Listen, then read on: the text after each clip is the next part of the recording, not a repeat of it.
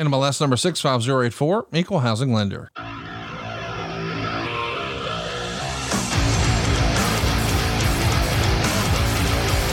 You ever hear some of my commercials and think to yourself, that sounds too good to be true. That's probably malarkey. Here's the deal, man. It's real. The main one I listen to is WHW. I think Tony Schiavone's hilarious. Him and Conrad together are, they're very enjoyable to listen to, going back and forth, and it gets me through on my commute and everything. Listening to the podcast still going on. We actually was approached by another company, and they took about 3 months and still wasn't completed yet. And I told my wife, I was like, listen, we've got to do something different. Let's reach back out to Conrad T. and Thompson. Let's look out to First Family Mortgage, see what they can do for us. So I called Diane. I had previously talked to her, told her what was going on. She was great. She took down, all the information we had, and then started the process. And, I told the other company to hit the bricks and went with you guys. So it's been a journey, but it was a great experience with her. She did a great job. We were able to get the new appraisal in here, and actually it worked out for the best. I mean, my house ended up appraising for about $30,000 more than it originally had. So, for me, that's great. I was able to do my loan with you guys and still have about $50,000 more equity in my house than what I owe. You can tell they really enjoy what they're doing, and they're really passionate about it. And so for me to be able to go through a family and do this, I know it's, they're making a ton of money and they're doing great, but it's just nice to see, a family kind of doing their business. And if I can contribute to that, I would really want to. If you've got credit card debt, if you've got any type of debt over your head that you need to take care of, you want to look at refinancing your house, you want to look at buying a new house, there's no better company than Save with Conrad. Go to the website, fill out the form, they'll get back to you really fast, and they're going to make things so much easier for you in your life. We're routinely helping wrestling fans around the country just like you save tens of thousands of dollars. How much can you save? Find out right now for free at SaveWithConrad.com. Give the ultimate gift to the wrestling fan in your life this holiday season. You've asked for it, and I can't believe this is real, but now you can give the gift of ad-free shows. Head over to adfreegift.com now to purchase an ad-free show subscription for a friend or loved one. Simply click on Gift a Subscription up at the top and choose a plan. Plug in their email address, and just like that, your gift is on its way to their inbox. In my opinion, you simply will not find a better value in wrestling this holiday season. Early ad-free access to all 7 of my podcasts plus video starting at just $9 a month. We've also got tons of exclusive bonus content on top of it for just $29. So what are you waiting for? Get over with that special someone in your life by giving the gift of ad-free shows. Visit adfreegift.com right now to get started. That's adfreegift.com. Your one-stop shop for the wrestling fan in your life this holiday season is adfreegift.com.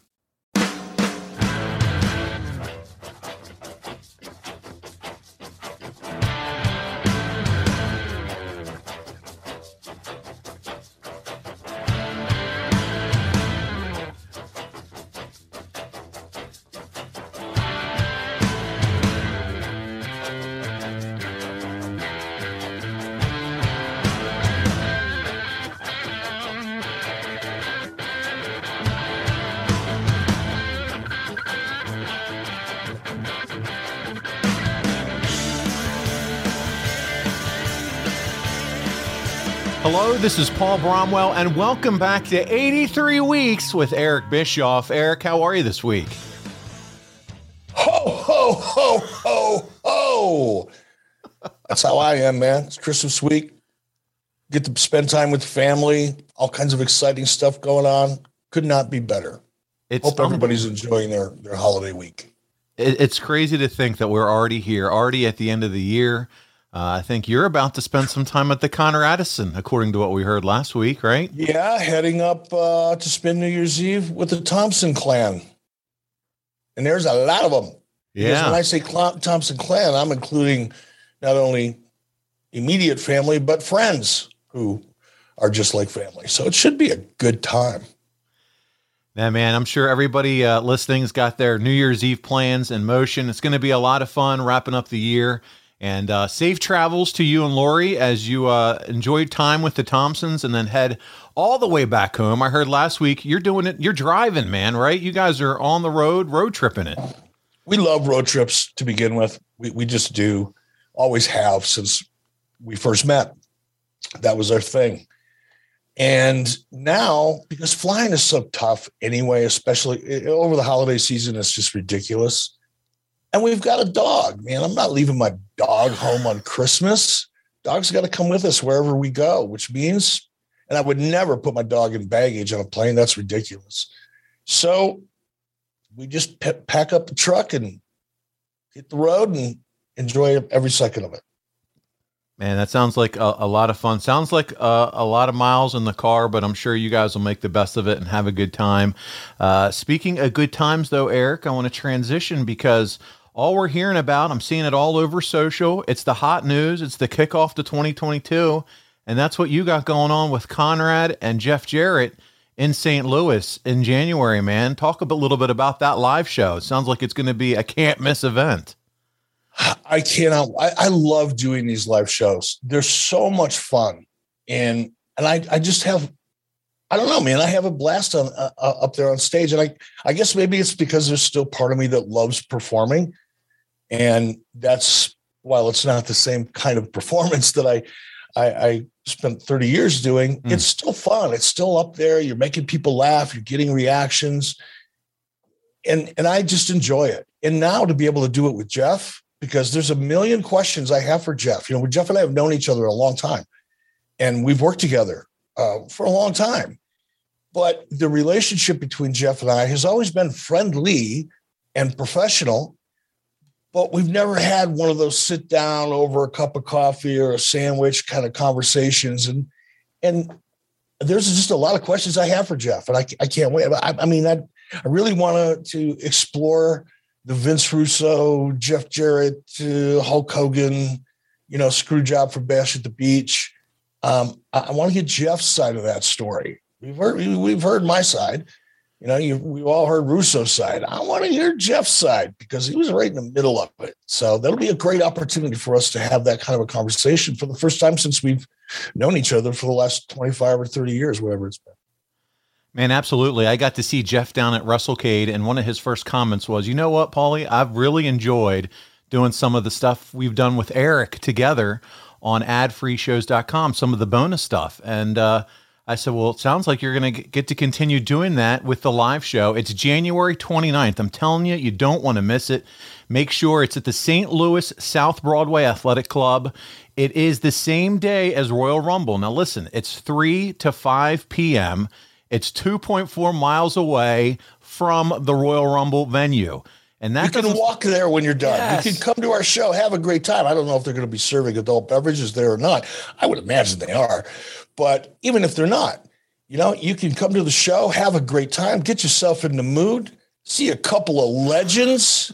Hall of Famers? WWE Hall of Famers. Come on now. I've never referred to myself as a WWE Hall of Famer. This is the first time.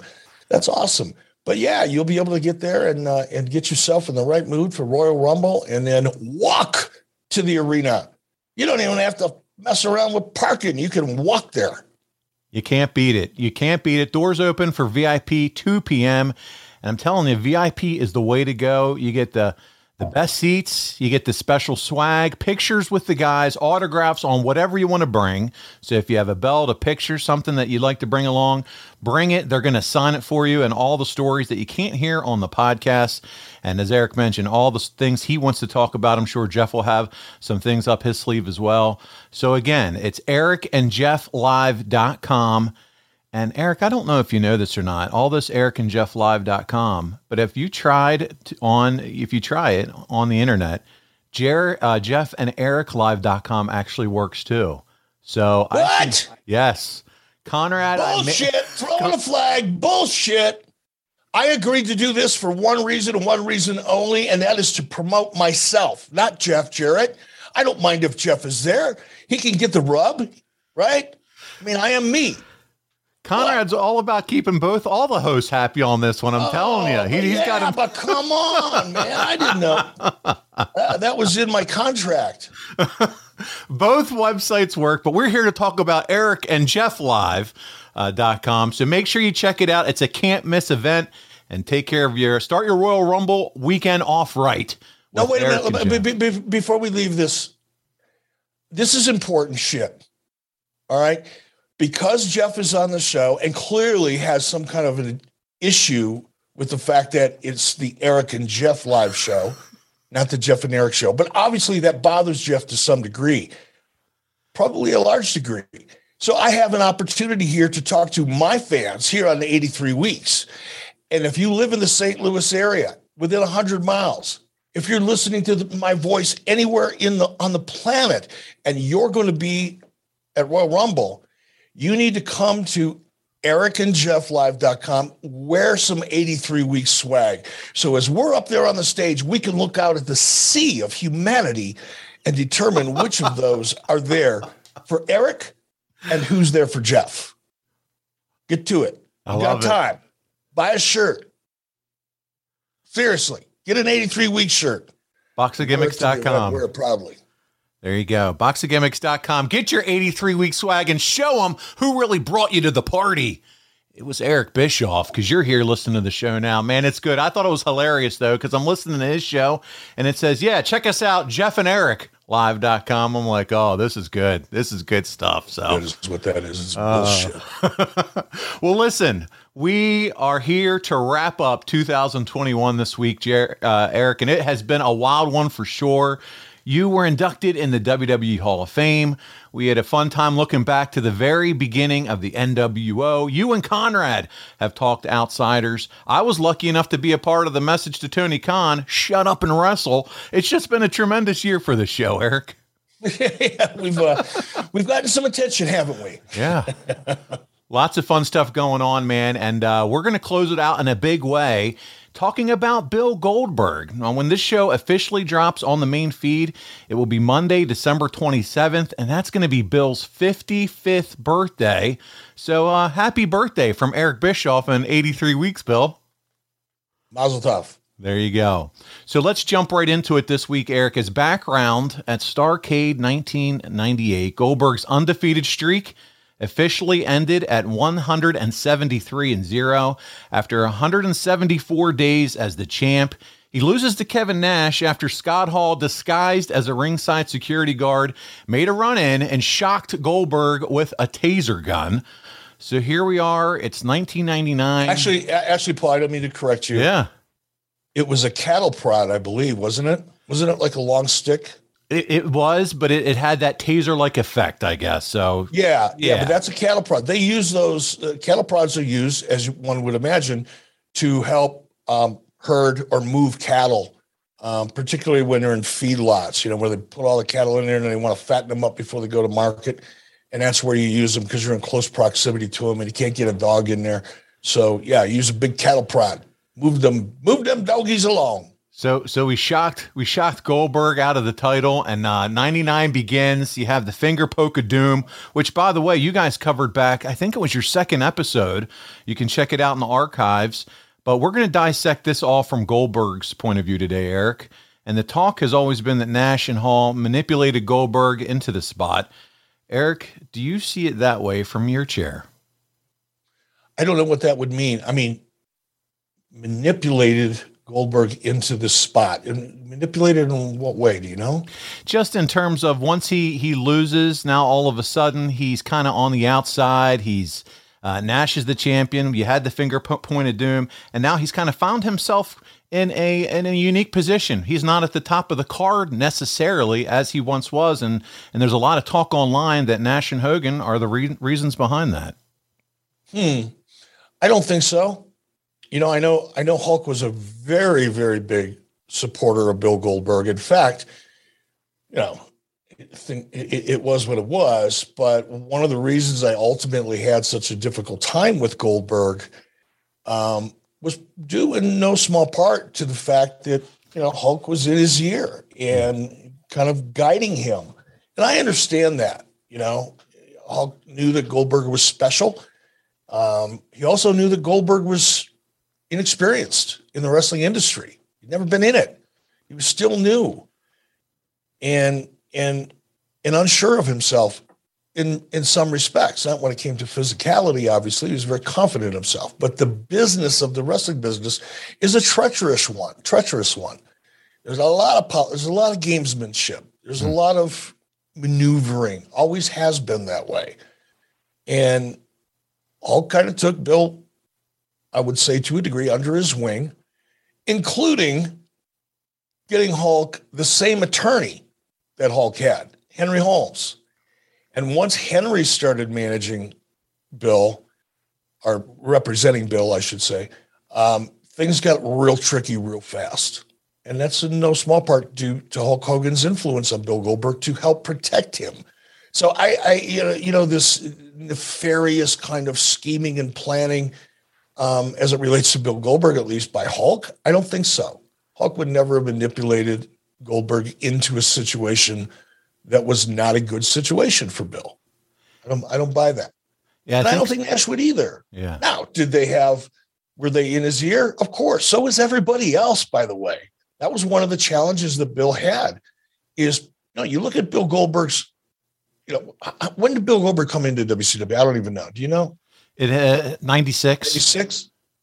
Yeah. So he goes from the NFL. Let's talk about that just a little bit. Do you know, take down notes here, Paul, everybody listening, I'm going to share some knowledge here to help enlighten the already enlightened audience here at 83 Weeks around the world. But there are approximately just under 2 million high school football players, give or take. Only about 6% of them end up making it to the NCAA to play in college. Of that 6% that made it to the NCAA and played college ball, only 1.5%, less, 1.3%, in fact, of those players make it to the NFL. Think about that. And Bill was one of those, 1.3%, the elite of football, the NFL. And the NFL is a completely different world. Football, NFL, college, high school. I don't know when Bill started playing football, probably as a very young kid.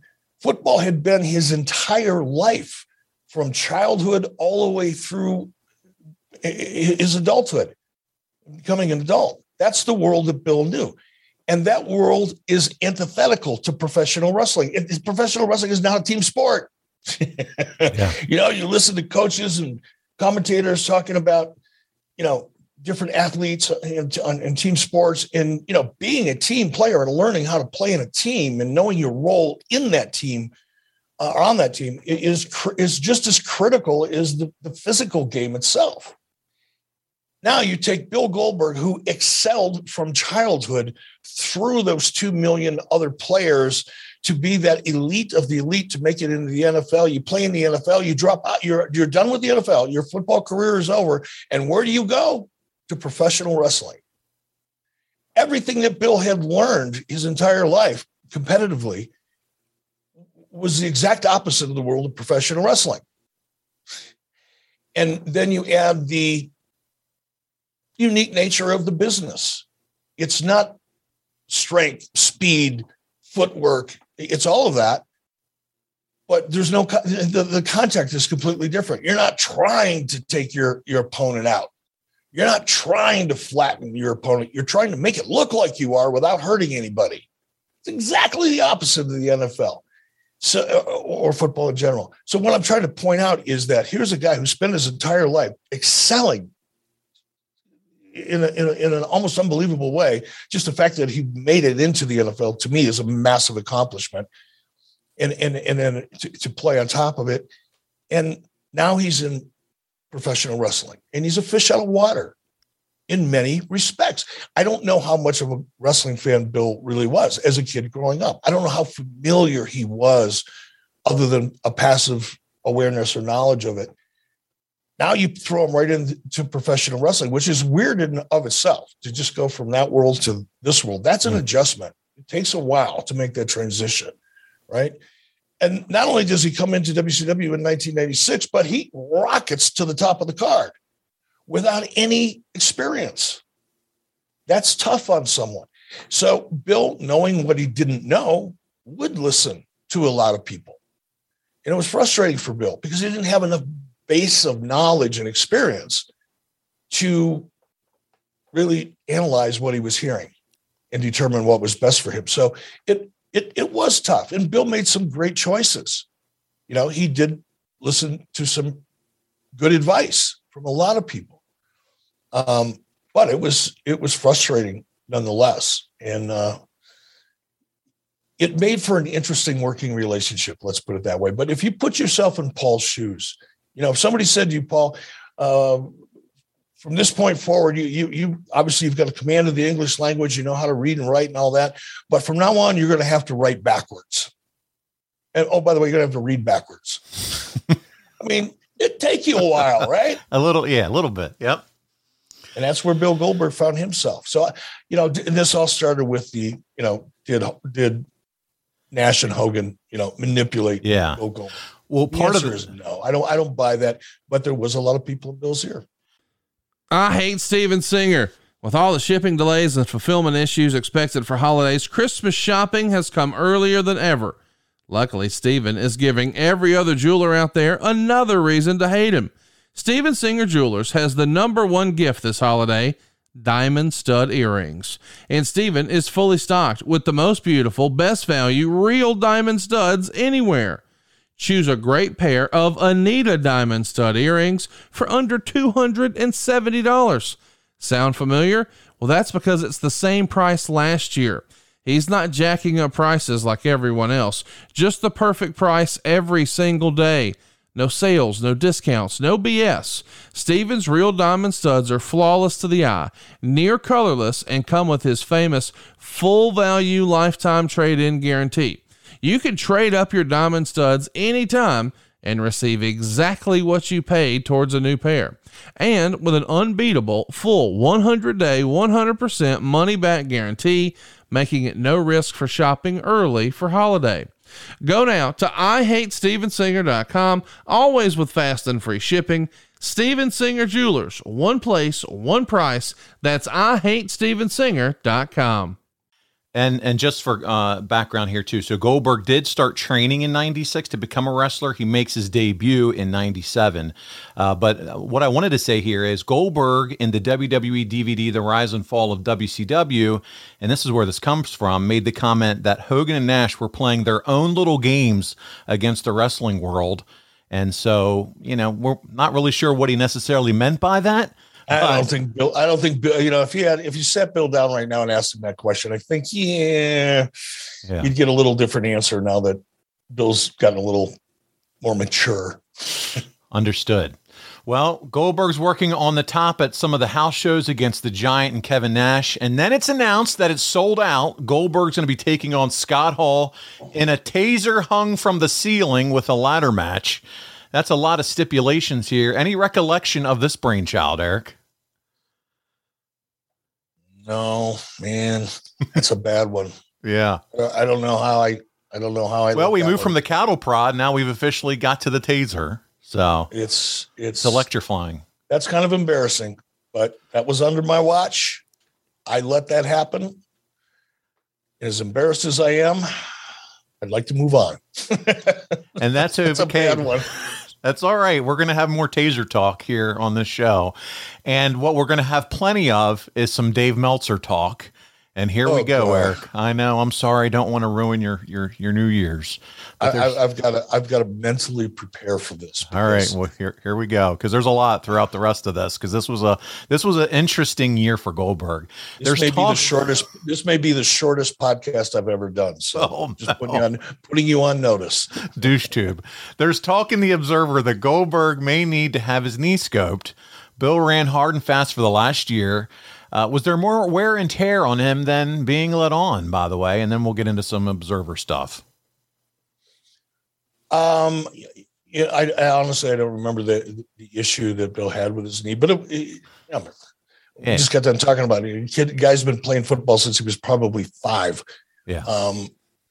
And the fact that he had to have his knee scoped, which is not a serious surgery, by the way. I've had my knee scoped, and it's just not a big deal. Yeah. Right. Not a highly invasive surgery at all. But so it's probably why I don't remember it. But I'm sure there was a lot of wear and tear on Bill that we might not have been aware of. Well, Eric, Dwayne Gill as Goldberg debuts on WWF TV on January the 11th. From The Observer, Dwayne Gill as Goldberg doing a Goldberg spoof lost to Luna Vachon in 1 minute and 2 seconds when he couldn't hold the jackhammer, and she fell on him and then splashed him. He missed his spear and couldn't do his jackhammer. Michael Cole said that it showed Goldberg only had one move. People were knocking that NBC special about planted signs, but it was clear for this one they planted a lot of Goldberg signs in the crowd, and as well as piped in phony chants. Although they were making fun of how the audience was chanting, but nobody's lips were moving. It was kind of funny and probably equally classless to what WCW did the week before, but it's a classless business. The odds are this will become a regular segment, and it'll get over. This is Dave Meltzer. This is Dave Meltzer commenting on class. And it'll get over to the live audience at every spot, but it'll also wind up making Goldberg a bigger star than ever if they don't smarten up and cut it off quickly. Did you ever? There he goes. He's using inside wrestler talk. Smarten up, because Dave is at the epicenter of the industry. You know. Did you ever talk to Bill about this? And what did you think of this whole spoof? The Goldberg. I kind of got a kick out of it. I thought it was funny, you know. And look, if something makes me laugh, if it's a competitor and it can make me laugh, I like it. You know, not that jaded and cynical about everything that's not mine. You know, so I thought it was funny. It was kind of like the Billionaire Ted skits. I thought those were hilarious. It was well thought out, well executed, and so was this. Bill didn't feel that way. Bill was hot. I bet. Like legitimately hot. And I think I just read something a couple of weeks ago. Might have been an interview that Bill did or somebody, whatever. I don't want to try to even quote it because I can barely remember it, but it was something about Bill's finally over the Goldberg thing. Like it took him a long time. Wow. But he's finally over it. I think that's true. We'll have to reach out to Bill and ask. Well, Sold Out occurs. It's January 17th from Charleston, West Virginia. It's Hall versus Goldberg as the main event. The show draws 10,833 with 10,255 paying. That's a $210,000, $740 gate, so that's great. The Observer says Bill Goldberg beat Scott Hall in 17 minutes, 41 seconds of a ladder match with a stun gun on the top. They did an angle before the first match where they went into Goldberg's dressing room, and he was on the floor writhing in pain from an unseen attack. Goldberg came out wearing a big knee brace and limping badly. Most of the match saw Hall work over Goldberg's knee. Goldberg did a tremendous job selling the knee. Really, it was his best performance from a dramatic standpoint today, limping like a big monster with his head covered in blood, which, by the way, Dave was told it was the hard way. And the fans knowing not to give up because he was going to make that big comeback. Goldberg was about to get the stun gun, but Disco Inferno knocked over the ladder and he caught his throat on the top rope. Hall got the stun gun, but Goldberg blocked him twice and gave him a side kick. The stun gun hits the floor and Goldberg got it. Goldberg zapped Disco. Goldberg threw the stun gun in the air like a ref on a jump ball, and as Hall tried to catch it, Goldberg speared and jackhammered him. Goldberg then zapped him for the win. Then Bam Bam Bigelow runs in, but Goldberg brawled with him.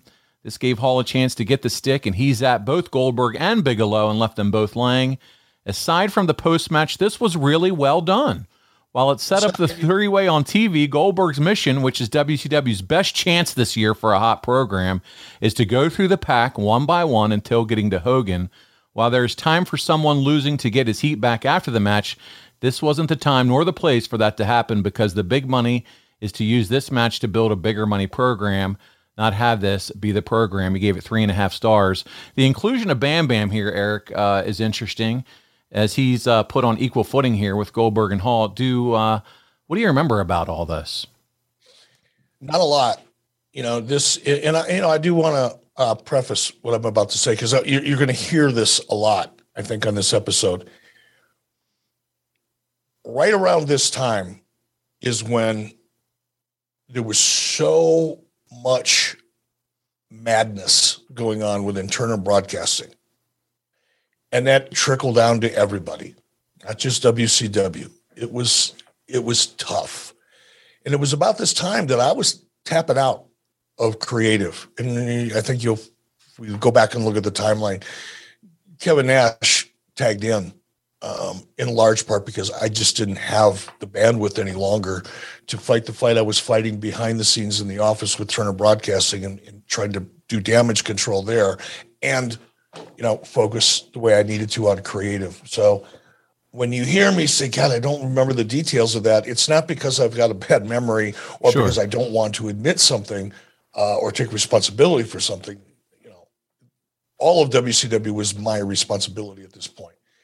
But there were a lot of things that were going on creatively that were much different than they were in 98 because of the directions I was being pulled in, basically, or pushed into, frankly. And by the way, I don't Eric, remember. I don't remember the reasoning why Bam Bam. As you were laying that out to me, I could visualize it. A lot of times when somebody reads, the action in a match, and it's sometimes hard to really visualize, right? This one, especially the finish where Goldberg threw the caliprata or whatever the hell it was, that's a pretty cute move, man. I like that. Mm-hmm. That's a very different, unique element of the finish. So I liked all of that.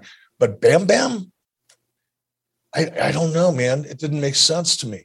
It doesn't make sense to me now as you're listening. Now, maybe there was something else going on and there was a path for Bam Bam, storyline wise that I just don't remember because I wasn't involved in it directly. But if there wasn't, it just seems really odd. Like you said, it's a square peg in a round hole. Today's episode is brought to you by Geico. Do you own or rent your home? Sure you do. And I bet it can be hard work. But you know what's easy? Bundling policies with Geico.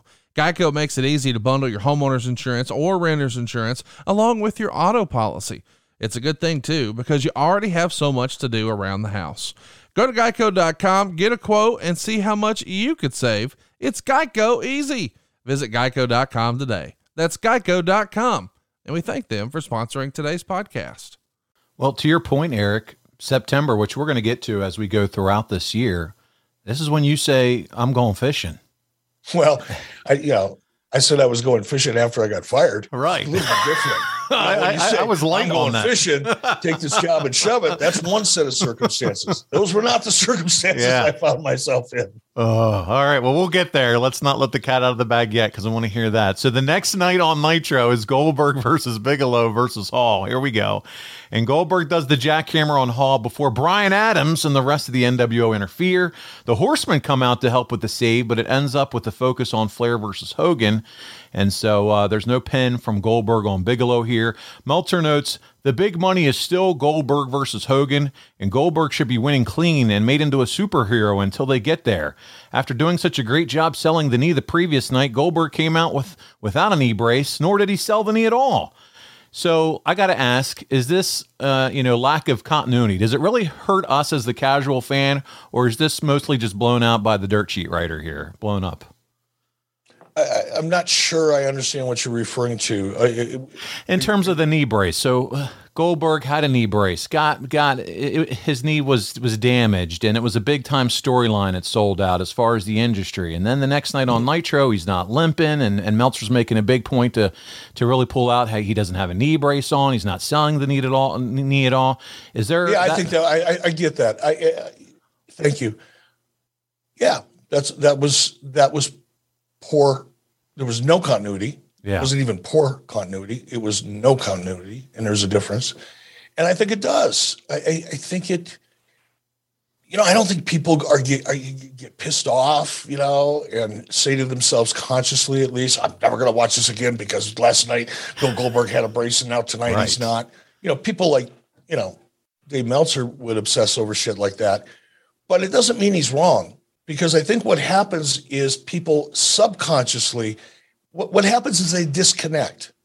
You're asking them to connect with a story in a set of circumstances that are a part of that story. Bill Goldberg's story, knee brace, Scott Hall attacking the knee right before the match, selling the knee throughout the match. You're asking them, and by the way, Bill did a good job, and so did everybody else, of selling those circumstances and making them feel like an important part of an important story.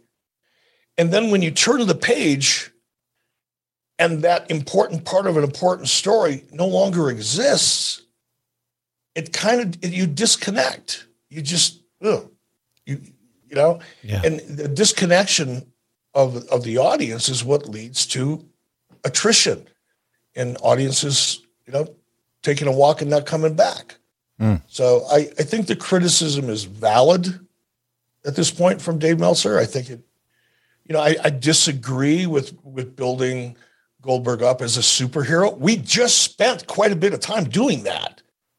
I think the Bill Goldberg superhero at this point in 99, that character, that arc, we did as much as we could do with that, if you think about it, and to go right back to it again, I don't think that would have been successful. I said this about Brock Lesnar when Brock returned back to WWE the same time. Somebody asked me, how do you feel about Brock coming back? And there are very few athletes that I have more respect for than Brock Lesnar. I like Brock. We get along fine. Haven't seen him in a long time, but Minnesota guys, red ring-ins, mutual friend, there's a lot of semi-connective tissue there. But none of that matters. If you look at Brock and all the success that he's had over the years, all the money that he's made, he made, again, here's a guy that never played football in high school or college, who made the Vikings. So come on, he's a freak of nature as an athlete. But one of the things that I said about Brock coming back to WWE, this most recent time, is unless you show me something different, if I don't see something that I haven't seen before out of Brock as a performer, as a character, it's going to bore me. I've been there, I've done it, I've seen it. We've all been on that journey, the Brock Lesnar journey, for a long time. So unless there's a new version of Brock Lesnar or a new version of a Brock Lesnar story that we haven't seen before, I'm tagging out before I tag in. Now, fortunately, WWE, either because they listen to the show and they are indeed enlightened, as many of the listeners here are, as a result, took note of my commentary. And what do we see?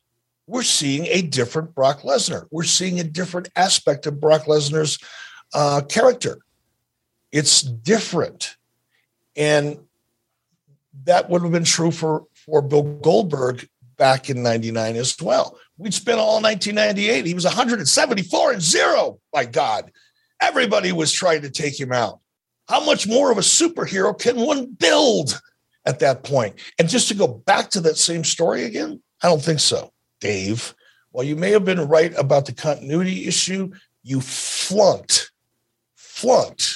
horribly flunked dramatic storytelling with regard to professional wrestling. You know nothing. And Eric, to be fair, Goldberg. No, I don't want to be fair. Fuck him. Not to Meltzer. Be fair. I'm talking not about Meltzer. I'm talking to the creative process of WCW. You think about a guy coming off that kind of undefeated streak. There is no blueprint. There is no creative blueprint written for a wrestler coming off an undefeated streak to then what are the next steps of how we handle this character then going forward to keep him towards the top of the business, or as red hot with him now taking losses every once in a while. How do you execute on that creatively? There's no blueprint. I think, are you asking me what the blueprint is? Yeah, I mean, or you were kind of operating blindly trying to figure that out, correct? WCW? Well, I mean, blindly is a good word. There were random approach. Everybody had an opinion, of course, including Bill. Look, if I had to do it all over again, before I tell you what I might like to think I would do, knowing now what I didn't know then, you also have to remember that Bill didn't have a lot of repertoire, right? Yeah. Because Bill was so green and because of the storyline that he just went through, the 174-0 storyline, and a lot of those matches were very, very similar. right? Different opponents, but finish everything. Spear, about jackhammer, pin. Yeah. Yeah. So Bill didn't have the skill set necessarily to go out there and have a match with a much different story, right? Bill was, although he did a great job of selling here, as Dave pointed out, selling an injury like that and selling within the body of a match in different ways all the time.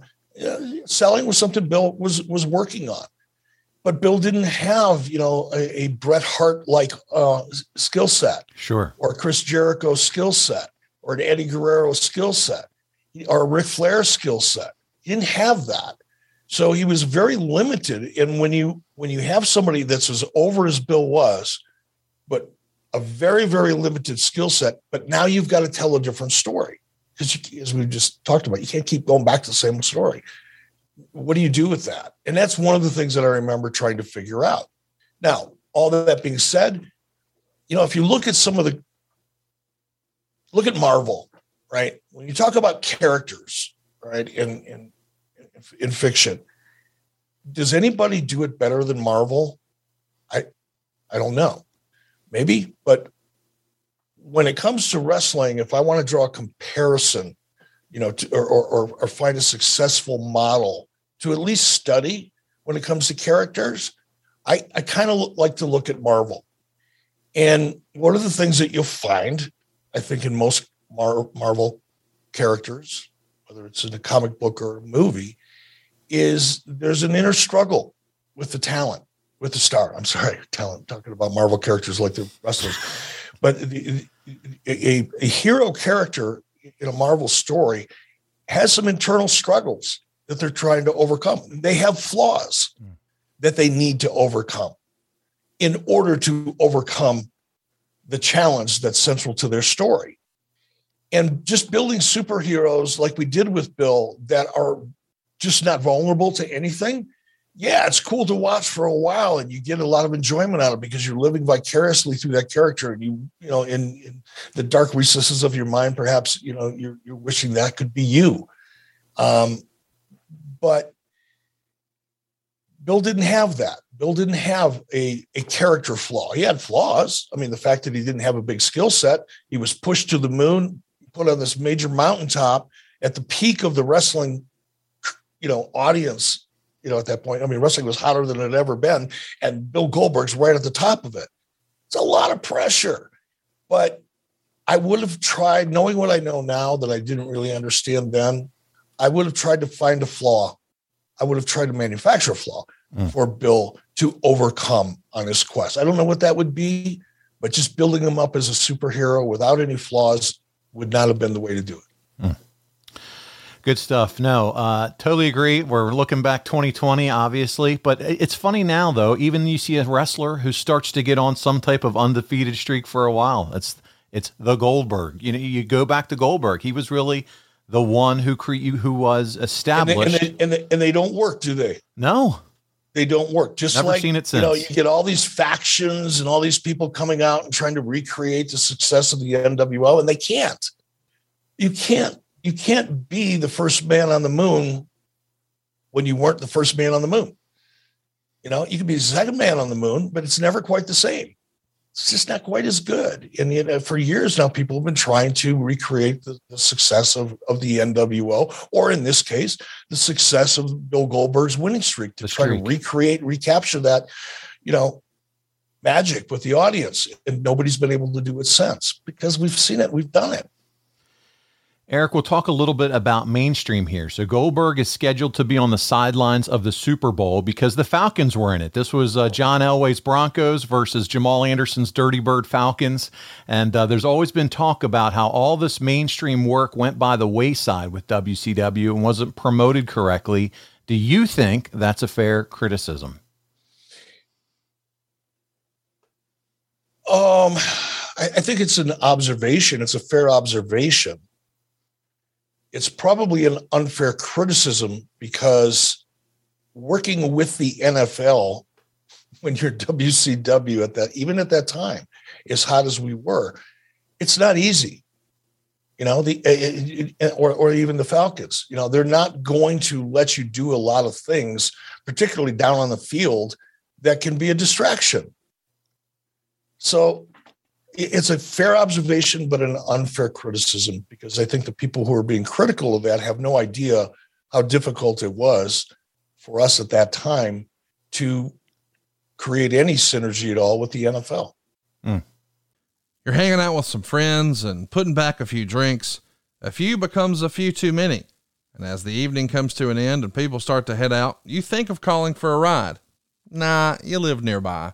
You can make it home okay. It's no big deal. What are the odds you'll get pulled over anyway? And even so, what's the worst that could happen? Your insurance goes up. You lose your license. You lose your job. You total your car. You kill someone. Everyone knows the risks of driving drunk. The results are tragic and often deadly. However, that doesn't stop everyone from getting behind the wheel under the influence. That's why police officers are out there right now looking for impaired drivers on our roads to save lives. So if you think you're okay to drive after a few drinks, think again. Play it safe and plan ahead to get a ride. It only takes one mistake to change your life or someone else's forever. Drive sober or get pulled over. Well, we would continue to see some mainstream love here for Goldberg. You'd have Bigelow. As a matter of fact, Paul, I don't mean to interrupt you, brother. No, go ahead. But just to put a finer point on that, I think, could be wrong, but I think it was in 98 when the Wall Street Journal had a full-page ad, ABC actually, who was carrying Monday Night Football at the time. I believe it was ABC, I'm pretty sure. ABC took out a full-page ad in the Wall Street Journal right before the upfronts. The upfronts is when all of the networks and studios and everybody's out promoting their new lineups to the advertising industry, right? In hopes of pre-selling a lot of commercial time for the year. That's probably 75% of network ad buys that take place in the spring, the first quarter, usually February, March, somewhere in there of the year. And ABC took out a full-page ad in the Wall Street Journal, and the headline was something like "Wrestling with Your Mix," which means, advertising placements.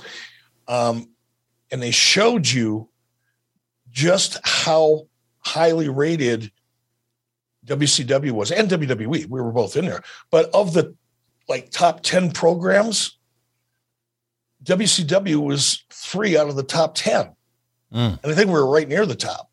And the point was, ABC was talking to advertisers saying, don't put your money into wrestling, put it into the NFL. We were competing with the NFL at the time. And the fact that they had to, ABC had to take out an ad, a full-page ad in the Wall Street Journal to convince media buyers not to spend money in wrestling because we were taking money out of the market. That's how successful we were at that point. But it also is representative of the real issue that we had, creating any synergy between ourselves and the NFL, including the Atlanta Falcons. So there you go. Good stuff. Good education there, Eric. Bigelow versus Hall have a ladder match at Nitro in Dallas with a taser once again hung from the top. Were tasers, were they a new sponsor or what? What's going on here? There's tasers everywhere, Eric. There's things electrocuting. This is Kevin Nash's creative. That's what we're going with. Well, yeah. Damn, Kevin. He was taser friendly. So Goldberg cleans house after the match, and then Scott Norton jumps in. This leads to Goldberg defeating Norton in 5 minutes, 32 seconds. NWO attack, but this time we got Herschel Walker, Brett Hall, Jean-Claude Van Damme, and Chuck Norris all hit the ring to stand by Goldberg for a gigantic pop. Goldberg and Van Damme had filmed Universal Soldier 2, and I'm assuming the rest of these guys were there checking out the show. They're celebrities in WCW, and it feels like this one was done correctly. Wouldn't you say, Eric? Yeah, and Chuck Norris was a client of Henry Holmes, who represented Bill Goldberg, so that's how Chuck Norris ended up in that mix. But yeah, it sounds pretty exciting, actually. Yeah, no, very, very cool. The main event was the Horsemen, Flair, Benoit, McMichael against the NWO, which was Hogan, Nash, and Steiner.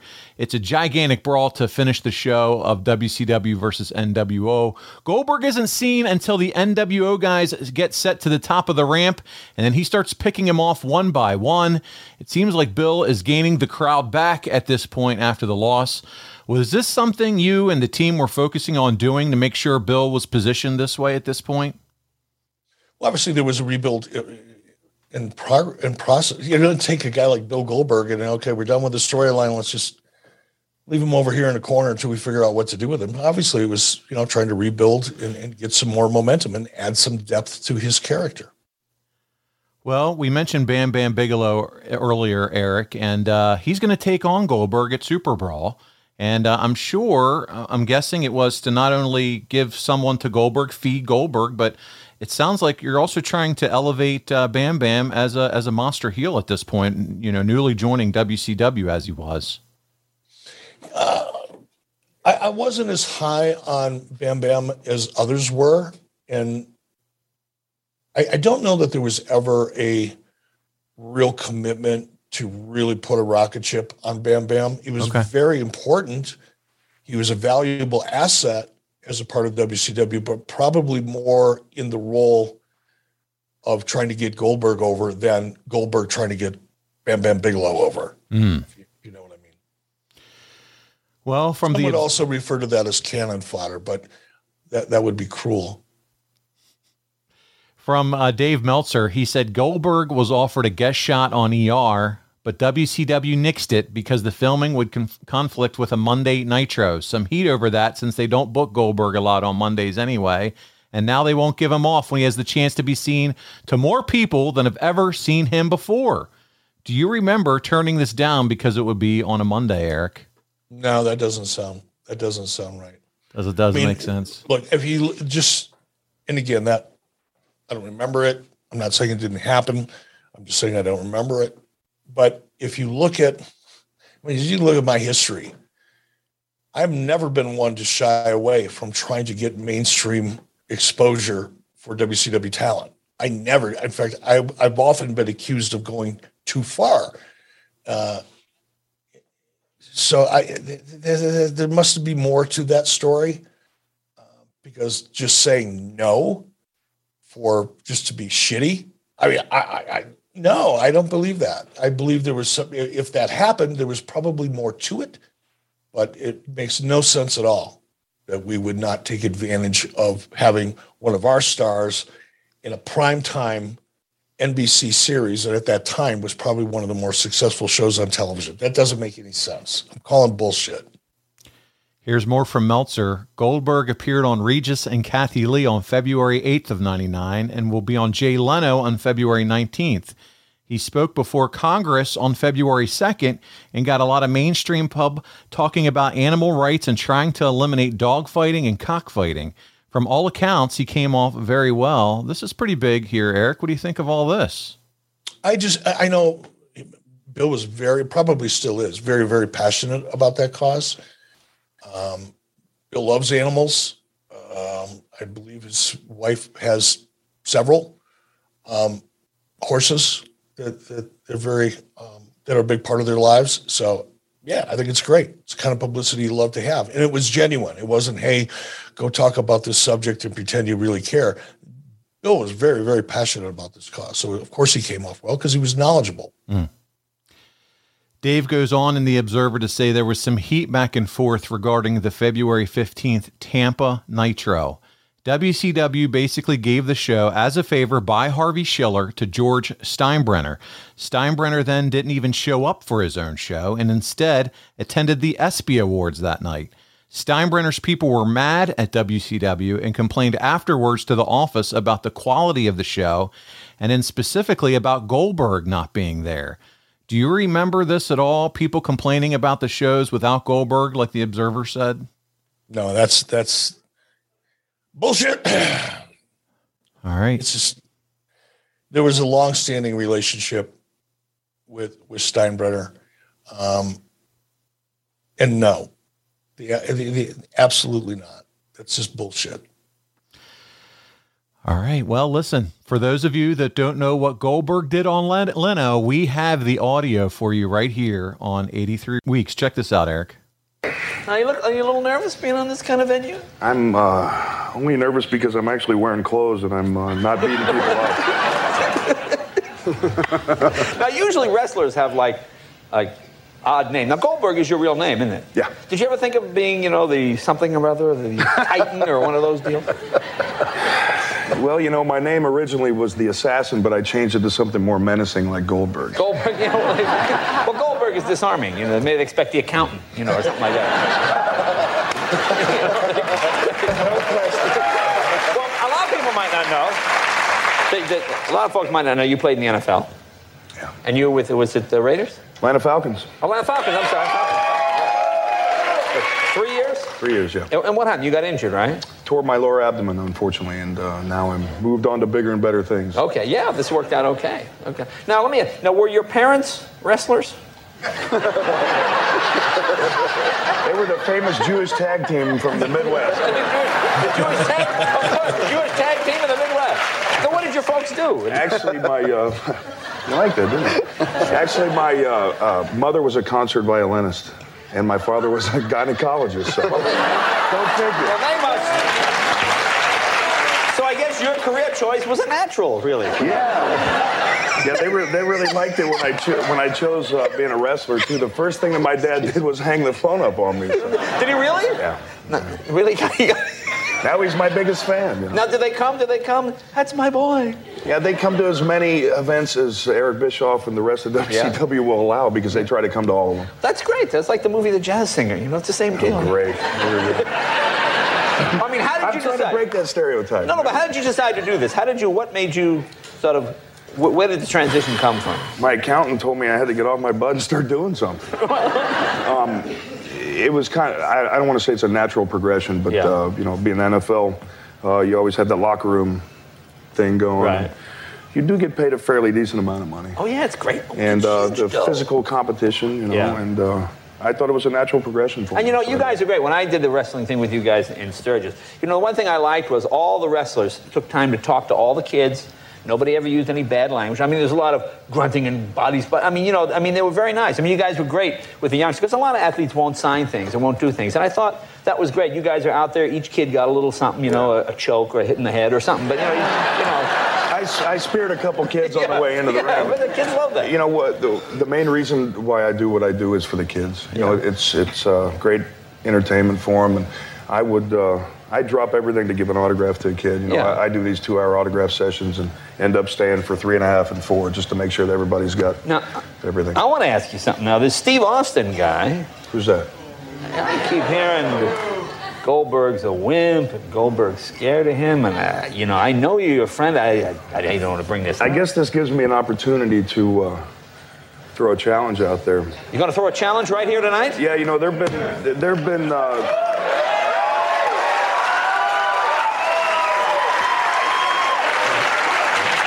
back me up on this, Kevin. I've been in high school before. You go. There you go. Ever since I started, everybody always called me a ripoff of Steve Austin. Well, you guys know, and I know, there's only one Goldberg. That's right. And I don't know what he's thinking, or if he's even thinking, but I'll throw $100,000 of my money, Austin, anytime, any place. We can even do it in the back alley of the NBC. Right studio. here at NBC. We'll set it up right here at the Tonight Show. $100,000. In fact, something? How about Callista becomes the ring girl? I think it's a hell of a deal. So it's $100,000. You got to do the $100,000. Austin, you get me right here on the Tonight Show. Goldberg taking you down for $100,000. Did I do it right? I didn't go to that acting school. There you go. Goldberg. Good job, buddy. All right, Conrad, let's hit pause one more time because we want to welcome yet another partner, a new partner here at 83 Weeks. We're talking about Trade Coffee. Now, not a surprise to anybody, I am probably considered a coffee snob. I am very, very particular about the coffee I drink, and I should be because I drink a boatload of coffee. It's probably one of the reasons I have as much fun doing this show is I do, because I come fully powered with my favorite coffee. But one of the things I like about Trade Coffee, well, I'm going to tell you a whole lot more, but the vast selection of ultra high quality product from craft roasters around the U.S. delivered straight to my door. Trade's goal is to make every cup of coffee your best ever. Now, the journey to your perfect cup, it starts with taking their coffee quiz. For example, you use a French press, maybe an automatic drip. Perhaps you're a cold brew person. Doesn't matter, no problem. Your answers will allow Trade to pair you with the perfect coffee that will fit your taste. Trade will match your coffees that you love from 400 plus craft coffees and will send you a freshly roasted bag just as often as you like. You give Trade your feedback as your preferences evolve. Trade learns more about what you're like. Your coffee matches will too. It's a perfect way to get the perfect match for the perfect cup of coffee. You can feel good about each cup since Trade partners with over 55 small U.S.-based roasters who are committed to both ethical and sustainable sourcing. I love Trade Coffee. I love the fact it gets delivered to my door. I love the wide variety of coffees that are available to me. And I love the fact that they're matching my particular tastes and the things that I like with some of the best coffees out there. You're going to love it too. So for our listeners, right now, Trade is offering your first bag free and $5 off your bundle at checkout. To get yours, go to drinktrade.com/83 weeks. Use the promo code 83 weeks. Take the quiz and start the perfect journey to the perfect cup of coffee. That's drinktrade.com/83 weeks, promo code 83 weeks for your first bag free and $5 off your bundle. Enjoy.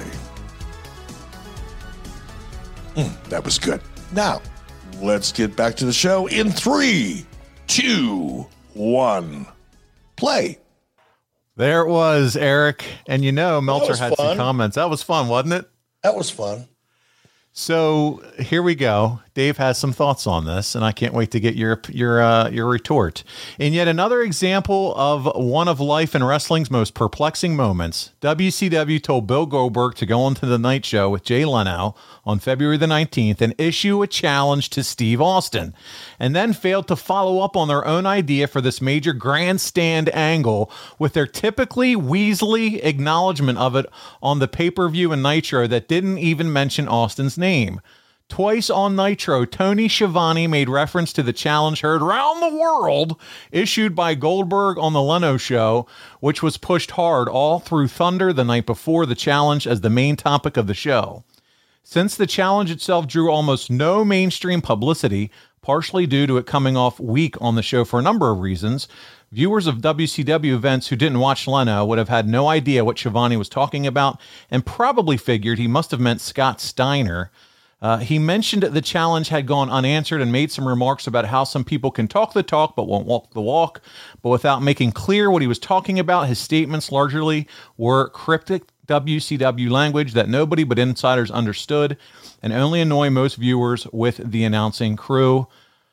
What say you, Eric? There's a bunch of diarrhea. I don't even know what he was trying to say. But did we promote it? Did we acknowledge it? Yes. Did we use it as a promotional tool on our television? Guess what would have happened, you dipshit, Dave, if we would have used a trademarked name to promote an event that wasn't going to happen? It's a trademark name. You can't use it. Legal action. That's right. Damn, son, you're dumber than I thought. I knew you were dumb, but geez, man, the depths of your stupidity are just almost immeasurable. Goldberg himself, this is Dave again, Goldberg himself didn't want to issue the challenge to Austin, feeling it might make him seem like a star beneath the level of Austin publicly, which, although he isn't something that WCW should put Goldberg in the position of looking like, since he's still the most marketable wrestler in the company. It was the idea of Eric Bischoff and Kevin Nash who ordered him to do it, and as usual, wasn't very well thought out. since the original idea was for Goldberg to challenge anyone in the rival company. Thinking through possible scenarios for that could be disastrous to WCW from a PR standpoint. Instead, the decision was made to challenge Austin specifically. Goldberg was told to say he was putting up $100,000 of his own money for a winner-take-all match for charity, and if he won, his winnings would go to the Society for the Prevention of Cruelty to Animals or another animal rights type of organization that Goldberg legitimately devotes a lot of time to, as you said, Eric. Nash had also told Goldberg he was working on his back door, building some sort of deal he was hoping to put together where he and Goldberg would do a worked shoot angle with Austin and Ken Shamrock, feeling the interpromotional aspect of it would get the world thinking it was real, and it would become the biggest thing in wrestling in years, particularly with Shamrock's name involved, and eventually turn it into a worked fight when it took place, and he'd share the spotlight of the big interpromotional angle, which would give him the rub from the match, and his stars involved along with the rep as a shooter to the fans, which comes in handy. I can't take anymore. It's all over the fucking place. And by the way, I don't think anything ever happened. Now, did Kevin and Bill Goldberg joke about some shit? Or, God, wouldn't it be fun if we did this one day, knowing that it's never going to happen? But this is all just bizarre. I don't know where Dave could. I'm speechless. I am now. Not only is the depths of Dave Meltzer's stupidity almost immeasurable, the ability to understand what he was trying to say is measurable, and it's profoundly bizarre. I don't get it, man. I couldn't listen anymore. I was literally getting dizzy sitting in my chair. I knew you were. I saw your face, and as I read through the notes earlier, I was like, this is going to be the pinnacle of the show. I could not wait to get to this and read this to you.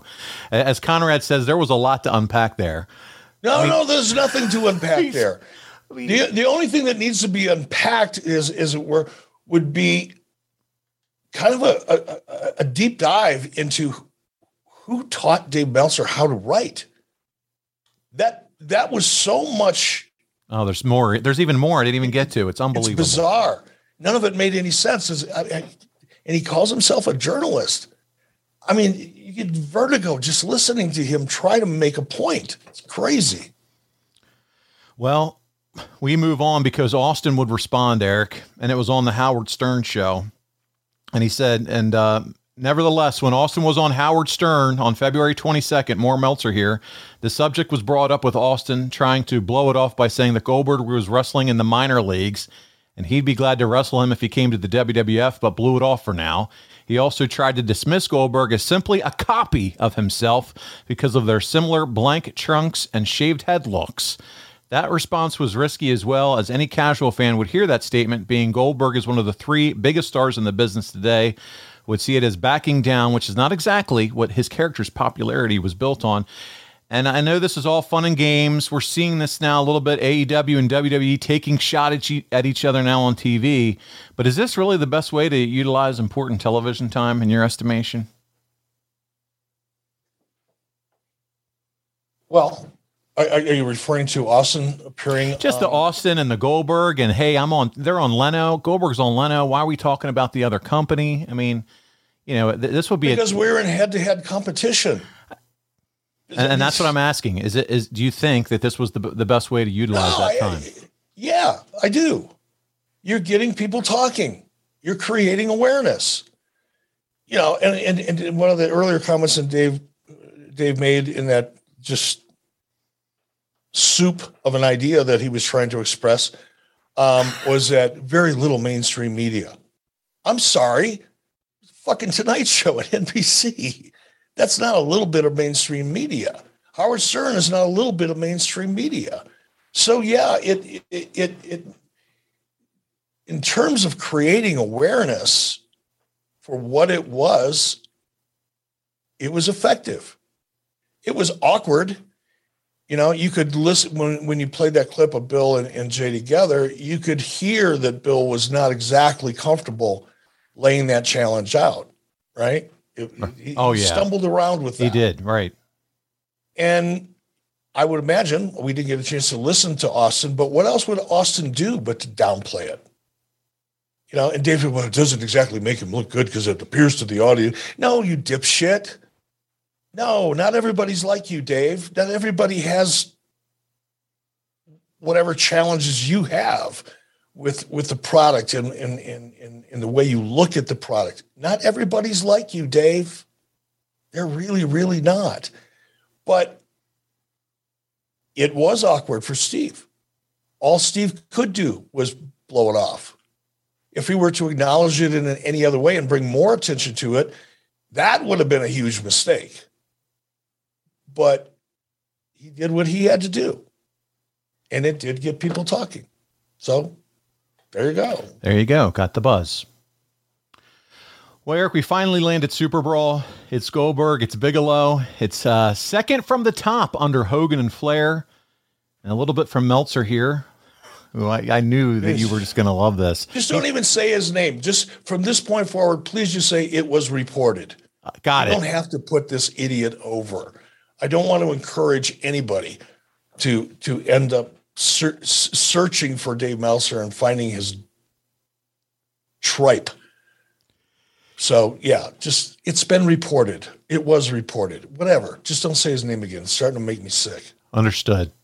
It was reported that Bill Goldberg pinned Bam Bam Bigelow in 11 minutes and 39 seconds. As of 1 week ago, this was booked to be a quickie. Bigelow came out to no ring music, so he appeared to be even deader than he actually is. This was the deadest Goldberg match since his infamous TV match with Steven Regal. It went too long, and while Goldberg sold his leg well, the match made him just another wrestler, and he can't get over as anything special in the role. The awkwardness is talking about the Tonight Show appearance by the announcers didn't help. All in all, this was a major step backwards for him, even though he was protected and won clean. There was a cool spot where Goldberg went for the spear and Bigelow jumped out of the ring to avoid it. When he got back in, he got speared twice and pinned after a jackhammer. Goldberg nearly lost him on the finish. It got half of a star. Too long? Did they just not click? Shouldn't Goldberg just be running over dudes right now instead of going 50-50? No, we've seen it. We just got them talking about that. No. And this was an attempt to try to get more depth into Bill's ability to tell stories inside of the ring, which is why you could argue that it was a bad match, and I would probably agree with it. You could argue that it wasn't exciting to watch, and I would probably agree with it. But at some point, the guy's got to learn how to have a match that's different than just going out and spearing somebody and jackhammering him and walking home after 4 minutes. Come on. You can't tell that story over and over and over again and expect it to work. That's right. We need to find that flaw, find that different kind of storytelling for him, as you said earlier. We're moving on. To be Bret Hart, He didn't need to be Ric Flair, but you need to be able to go out and tell a story in the ring that's a little bit different than the 174 you've been telling for the last 2 years. Need to have some kind of dimension. I mean, God, right? So we're moving on to Nitro in Worcester, Massachusetts. It's the big match. Worcester? I can say it. I said Worcester sauce, I think. I was talking steak sauce. The first time Ric Flair versus Goldberg is to take place one-on-one. I got you there. I love Worcester. It's beautiful in the fall. All the trees all around Worcester, turning colors. Oh, man. I had a mouthful there. So it's Flair and Goldberg there, that place. I'm not even saying it. And they're taking it's one-on-one. It has no build. It's pointed out, or should I say it's reported, that the building failed to sell out and came up 1,800 short, and the attendance was under 10,000. And when was the last time Nitro couldn't fill a building like that in Worcester? If you had booked and promoted it's Flair, Worcester. I know. I'm just having fun. If you had booked and promoted Flair versus Goldberg last week for this show, do you think it could have sold out? If there was some promotion, some build up, something, do you think you could have sold it out? I don't know. The wheels were falling off of WCW by this point. The wheels were falling off of Nitro. The wheels were falling off of Turner. I mean, things were getting ugly across the company, corporately, and certainly within WCW. So I don't know that it would have mattered. Like, if the question is, could Ric Flair and Bill Goldberg sell out in 1999? Of course they could, with a good story. But there were not very many good stories in 1999. We all know that. Yeah. And I've tried to articulate why. But I don't think it had anything to do with Bill or Rick. I think it had to do with there was no real story there. And there was not very good creative. You ever pull back into your driveway after a trip to the grocery store only to realize you forgot that one key ingredient for dinner? Well, now you have options. Get the groceries you need or a backup meal from your favorite local restaurant delivered with DoorDash. Get what you want to eat right now and right to your door with DoorDash. Along with the restaurants you love, you can now get your groceries and other essential items delivered with DoorDash. Get your drinks, your snacks, and other household items in under an hour. Maybe you're craving some late night ice cream. Maybe you forgot that one special thing for dinner. Or maybe you just need to stock up for the week. With DoorDash, you get everything in one app. With over 300,000 partners, you can support your neighborhood go-tos or choose from your favorite national restaurants like Popeyes or Chipotle or even the Cheesecake Factory. Ordering is easy, and your items can be left safely outside your door when you choose contactless delivery drop-off. For a limited time, our listeners can get 25% off and zero delivery fees on their first order of $15 or more when you download the DoorDash app and enter the promo code WEEKS. That's 25% off up to a $10 value and zero delivery fees on your first order when you download the DoorDash app in the App Store and enter the code WEEKS. Don't forget, that code is WEEKS for 25% off your first order with DoorDash. Subject to change, terms apply. Feeling frustrated after getting rejected for a credit card or a personal loan? It happens way too often. That's why Credit Karma is changing the way people find and apply for cards and loans. Whether you're refinancing credit card debt or paying for an upcoming expense, Credit Karma uses your credit data to show you fresh personal loan offers that are personalized for you. On Credit Karma, you can check out multiple loan offers side by side. Members who compare loan offers on Credit Karma save on average 30% on interest rates. It's completely free and easy to sign up for a Credit Karma account, with no effect on your credit score, making it simple to search for the right personal loan for you. Credit Karma will even show you your approval odds, so you can choose offers that you're more likely to get approved for and apply with more confidence. And once you have a loan, Credit Karma can help you track your progress as you pay off your debt, and even let you know if you can refinance and save. Credit Karma. Apply with more confidence today. Ready to apply? Head over to creditkarma.com/loan offers to see personalized loan offers with your approval odds right now. Go to creditkarma.com/loan offers to find the right loan for you. That's creditkarma.com/loan offers.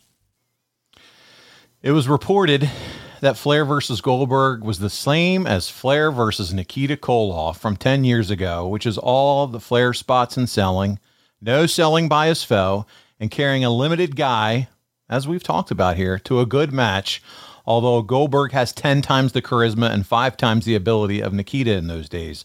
Match had great heat live, but it didn't play as well on television because Hogan and Nash were bearing the intensity with their commentary. After Goldberg hit the spear, the NWO Black and White ran in for the no contest. Flair and Goldberg were pounding on the Job Squad until Hogan and Nash came in with Steiner and Buff and overpowered the guys until the show went off the air. Our friend, whose name we should not mention, goes on to say that Flair versus Goldberg did a 4.64 final quarter, saving the show's average rating to a 4.4 rating. But with Hogan's babyface turn, it's speculated that Goldberg is no longer the top babyface, and there's a chance he's unhappy about this. Did Bill ever express anything like this to you, Eric? No. I think Bill got frustrated a lot going back to, the fact that he was new in the business and didn't have, a solid foundation of experience that he could rely upon. So there's a lot of things that frustrated Bill. Bill's also a perfectionist, people that have not, at least my experience with him, I don't know what he's like in his personal life, but I know when it came to business, he put a lot of pressure on himself.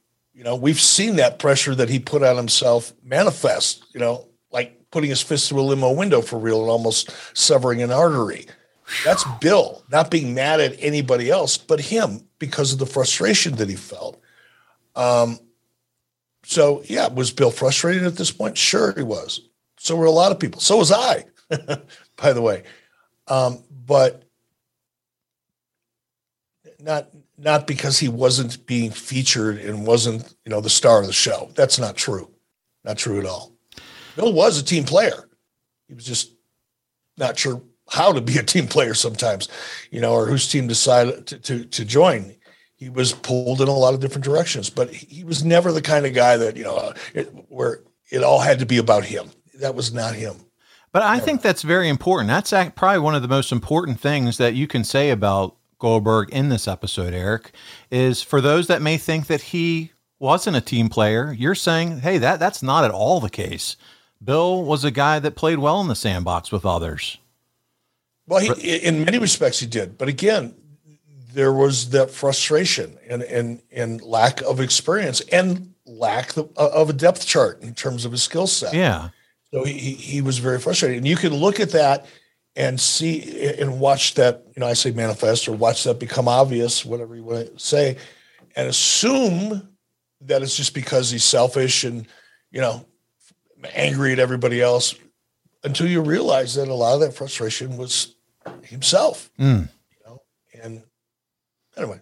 Yeah, there you go. Off on that kind of Dr. Oz tangent, but I like the Dr. Oz stuff. I think it's good because I think it shows too, it tells everyone at home who may have thought he's just a selfish guy. No, he's just a guy that knew he was limited but he was a team player and probably frustrated for other reasons outside of him just not being number one, having to have the world title all the time. That wasn't the case with Goldberg. And I think that's important. Not at all. So we move on to March of 1999. It's one of those infamous angles. It was Bret Hart. It was in Toronto. You and Conrad covered this, the Bret Hart episode, but we can't not talk about it today. Bret calls out Goldberg. Goldberg ends up spearing him. Bret has outsmarted him, has the body plate on. Bret gets up and says, hey, Eric, I quit. How happy are you with this segment afterwards? It's when he gets himself knocked out, spearing him. And did Bill enjoy this? I don't think Bill enjoyed it. I don't think Bill felt it was believable at the time. I don't know how he feels about it now. All of us, who are 25 or 30 years older today than we were back then, have probably changed or evolved our positions on any number of things. But I don't think Bill, at that time at least, it's not like he hated it, but I don't think he was excited about it. I just don't. I know Bret was. It was Bret's idea. Bret was very proud of it. Still is to this day. It should be. It was kind of a unique beat, in a story. Something that nobody else had done before. So it was clever, creatively. But I don't think Bill got excited about it.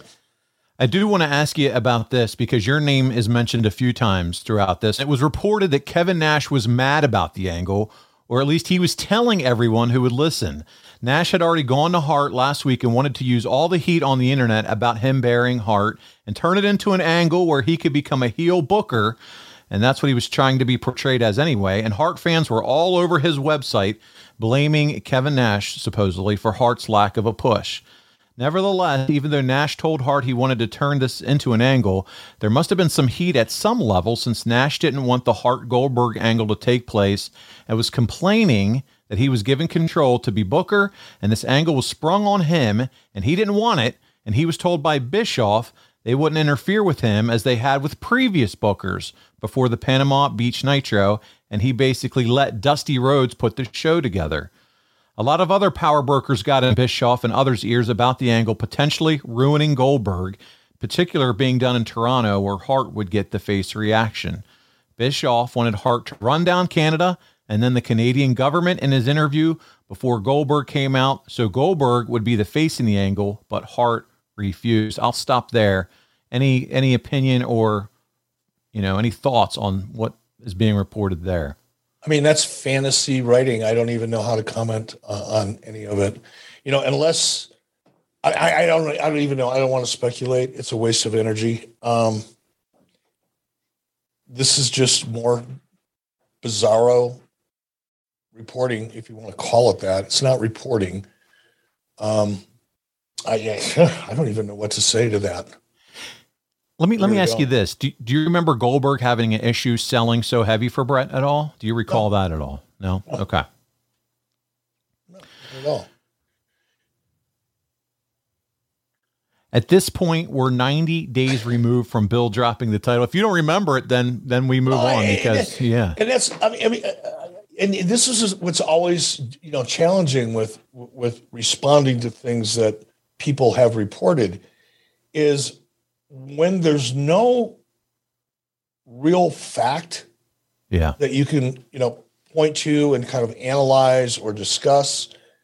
It makes it a challenge. And this is almost like it's like fantasy, like fantasy reporting, trying to make, and I'm not saying there wasn't some kernels of truth in here. Like, is it plausible that Kevin Nash was frustrated because here's an angle that came out of nowhere? And by the way, Brett is the one that pitched me that angle. So the interference would have come from me, which isn't really interference because I ran the fucking company. Right. But you could argue that it's interference. If I were to hand the keys to the creative to Kevin and then circle back, later and say, hey, Kev, what about this? I could see how Kevin would consider that interfering.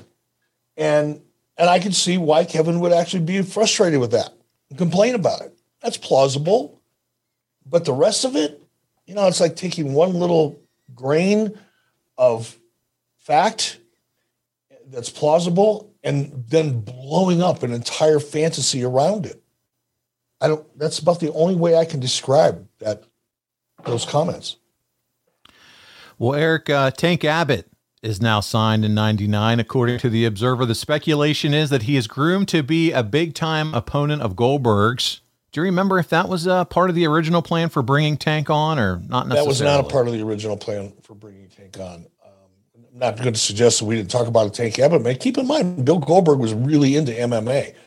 He was training in Muay Thai, which is pretty impressive, and was pretty serious about it. And with Tank's, UFC background, so there was some discussion, of course, but that wasn't why I brought Tank in. By the way, Tank Abbott reached out to me a couple of weeks ago and sent me 3 books that he's written.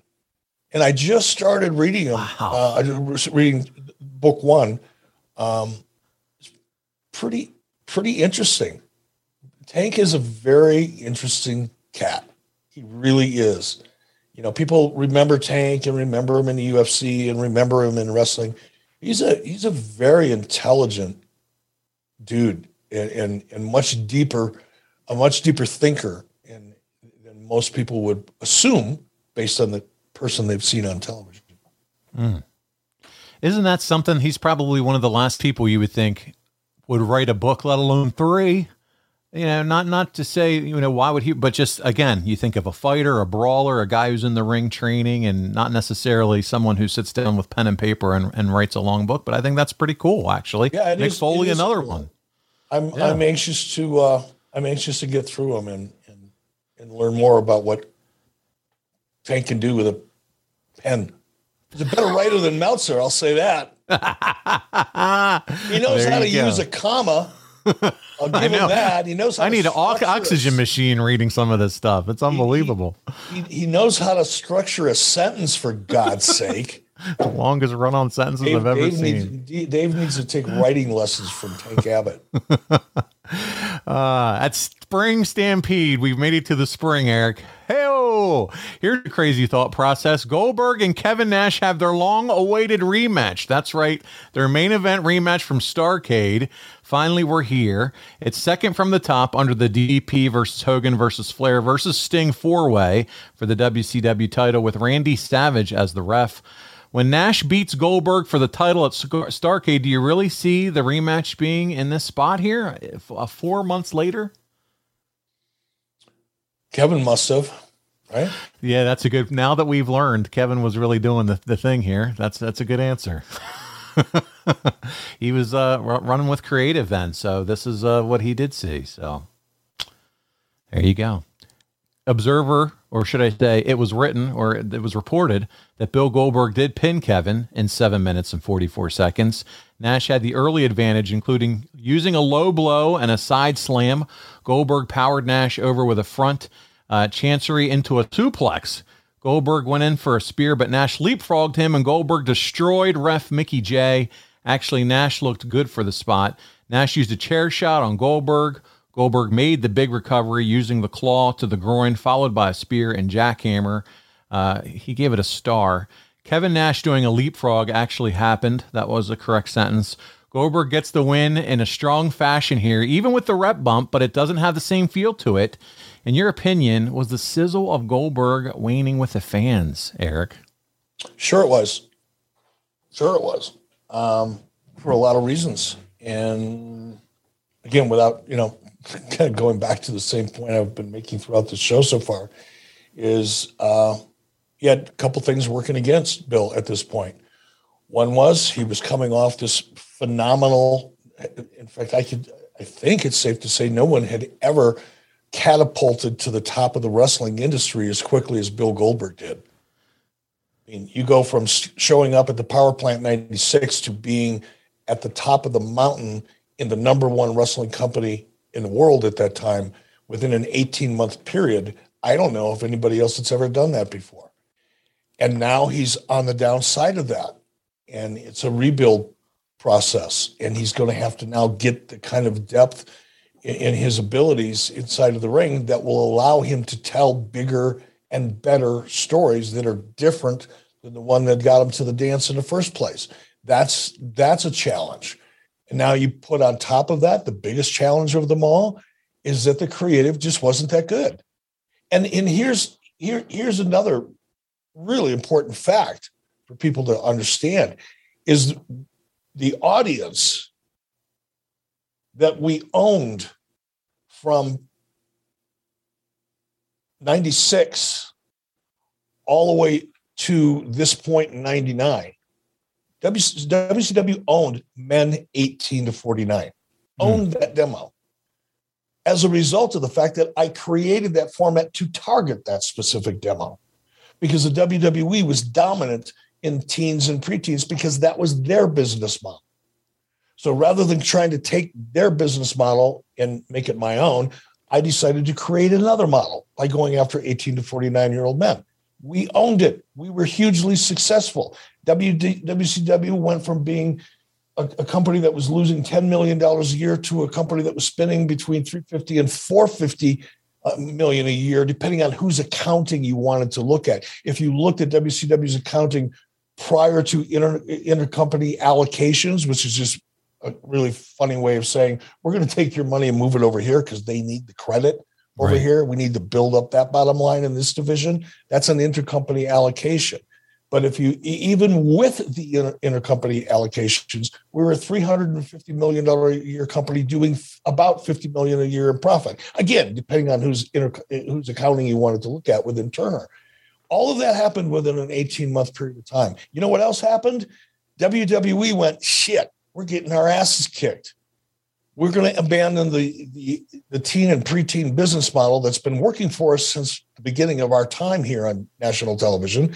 We're going to abandon that, and we're going to go after the 18 to 49-year-old demo that WCW has dominated for so long, and what catapulted them into the number one position, on television in the United States, hell, the world for that matter. We're going to do what they do, only we're going to do it more. We're going to do it bigger. We're going to do it raunchier. We're going to take the line that they're capped at in WCW in terms of content, and we're going to blow right over the top of it. We're going to have Mae Young give birth to a fucking hand. We're going to walk women around inside of the ring in their underwear with a dog collar on and a leash. We're gonna let Sable come out and flash her tits. We're going to do everything more than WCW's doing in order to take that 18 to 49-year-old demo that they now own, and we're going to take it from them by being more over the top. That's right. Oh, and by the way, over here in WCW, there are people in ad sales that have a lot more authority and a lot more stroke than anybody in WCW telling WCW that they need to tone their shit down. Standards and practices. Yeah. So all of this is going on at this point in Bill's career. And that created a lot of frustration, right? And I mean, there was so much going on at that time that people who, just sit around and write about what they watch on TV and the rumors that they make up or report around it all, they had no idea. They just had no idea what was really going on behind the scenes. They had no way of really analyzing what was really going on because they weren't even close to it. They were just watching it on TV and reporting rumors and listening to, employees, disgruntled, wrestlers or employees in some cases, telling Dave whatever they knew Dave wanted to hear anyway, so they could see it in print. I mean, that's where a lot of that shit came from. Yeah. Well, I asked that question because Goldberg is featured on the cover of Entertainment Weekly on April 16th.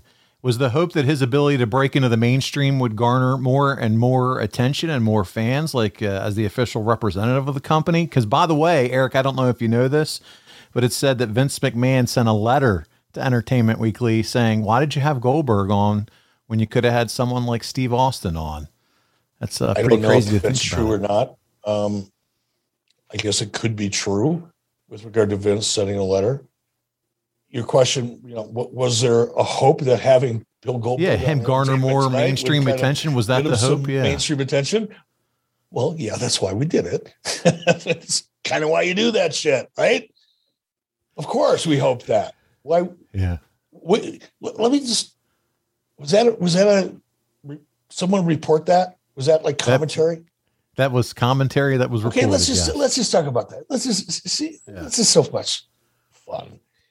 So here's what's his name, kind of couching Goldberg's appearance as some kind of weak attempt to somehow gain mainstream media exposure.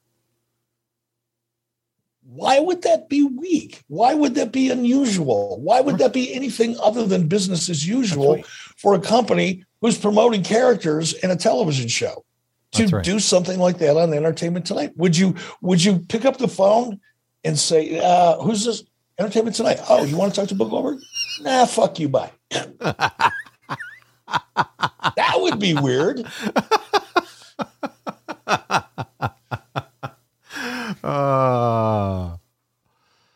I love this show. Well, Goldberg wasn't done on the mainstream tour because he would make an appearance on QVC. Yes, that QVC.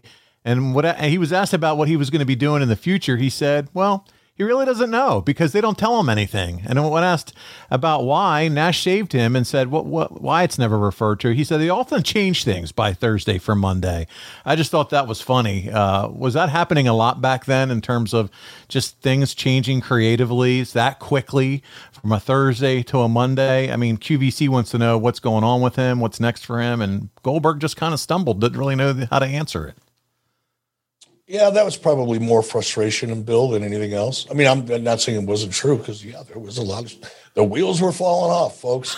There was a lot of things happening, and changing on a day-to-day basis, including creative, by the way, not exclusively creative, but including creative.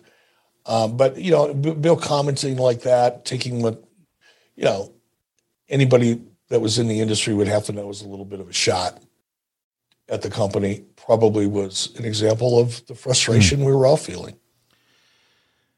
Did Bill not fight, Eric, for his spot or character the way other top guys in WCW are doing? Oh, no, he did.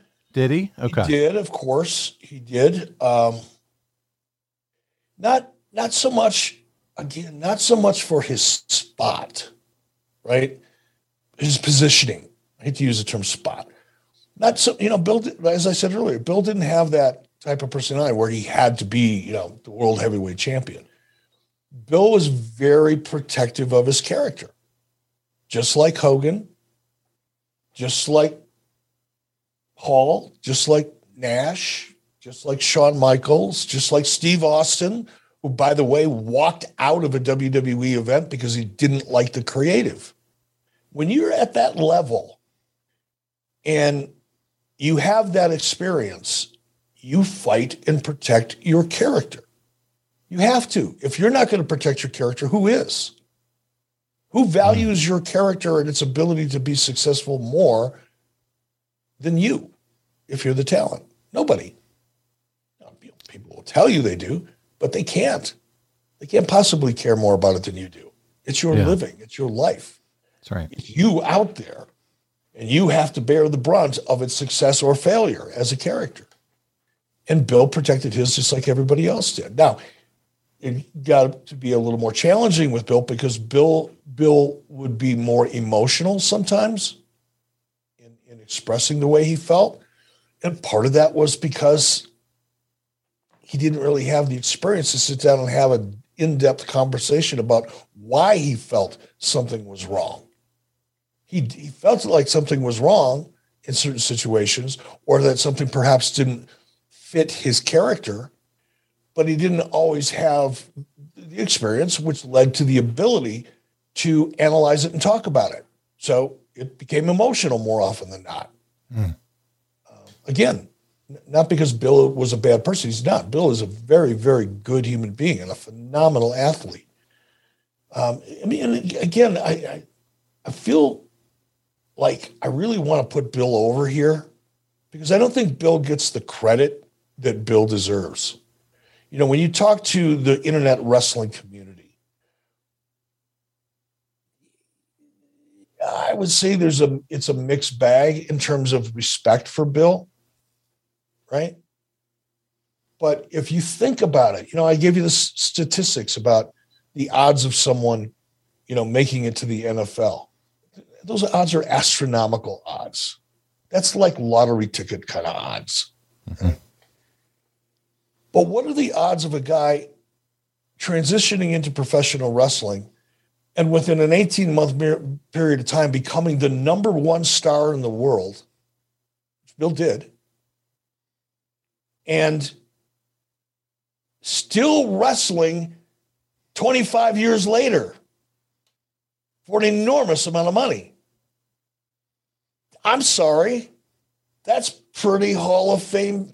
That's Hall of Fame shit right there. Absolutely. As an accomplishment. That's amazing to me. Who else has done that? In the storied history of professional wrestling, who else has accomplished what Bill Goldberg has accomplished? Now, you can take shots at him if you so choose, because of his lack of depth as a performer. Okay, it's a valid criticism. Hasn't changed the fact that he's still performing at a very high level for an amazing amount of money on the largest platform in the world 25 years freaking later. That's right. Doesn't change anything. Just your opinion if you value that type of thing as a fan. So I think the world of Bill's career. I'm friendly with Bill. We're not close friends. We don't call each other on holidays and shit like that. But if I happen to be at a convention or in a restaurant or a hotel or something and I see Bill, we're going to sit down and have a great conversation and a good time. But man, do I respect the hell out of his career, because nobody else has ever done anything close to it. You could argue Rock, and it would be a fair argument. But it's probably debatable. Now, Rock has gone on to become a much bigger star, but in that short a period of time, Rock didn't even make the NFL. Come on. True. Think about that. All right, let's get off of that. Bill, that's all the putting over you're going to get from me. He's done. That's it, Bill. But I mean, Eric, I got to echo your sentiments as a fan. And there's a lot of fans that feel very strongly about, are we done yet with this guy or this or that or whatever. I get it. Everybody's got opinion, and we know how the phrase goes there. But you cannot argue the point to what you just said, that at 55 freaking years old, he's still making millions of dollars and selling tickets and putting butts in seats, as Tony Schiavone would say, and still being a draw and still in tremendous physical condition. And you know what? To see the love that he has for his kids, his son, and that whole bond and how that's come through, man, that's just been cool to see. You see what kind of heart the man has too through that. So I love that. Well, we're on to Slamboree. It's in St. Louis, and it's Sting and Goldberg, second from the top, underneath DDP and Kevin Nash. And man, does this match have some controversy. It's reported after all the hoopla about Bret Hart quitting, he came back on orders from Bischoff to do a run-in on Bill Goldberg that appeared to take seconds in planning. To make sure nobody remembered it as anything significant, they had the Steiner brothers follow, beating up Goldberg and Sting after Hart had left. Hart, who was moving slowly and even had trouble getting into the ring, probably won't be ready to wrestle until July at the earliest due to his groin surgery. So bringing him back for no reason made no sense on the surface, although it may have been done to explain Goldberg taking time off since he legit needs knee surgery and has needed it for quite a while. Goldberg was taken to the hospital after the show. It was speculated he had a broken ankle, but x-rays later showed that revealed no break. He was wheeled out in a golf cart in front of the boys and either was in or was acting like he was in a lot of pain. Hart was profusely apologizing and upset, particularly since he's got the rep for never injuring anyone. Apparently, he was to jab the chair into Goldberg's leg, but Goldberg lifted his leg while Hart was slamming the chair, so it hit the leg with a lot more force than it was supposed to, or at least that's what the wrestlers were led to believe, and it may even be true.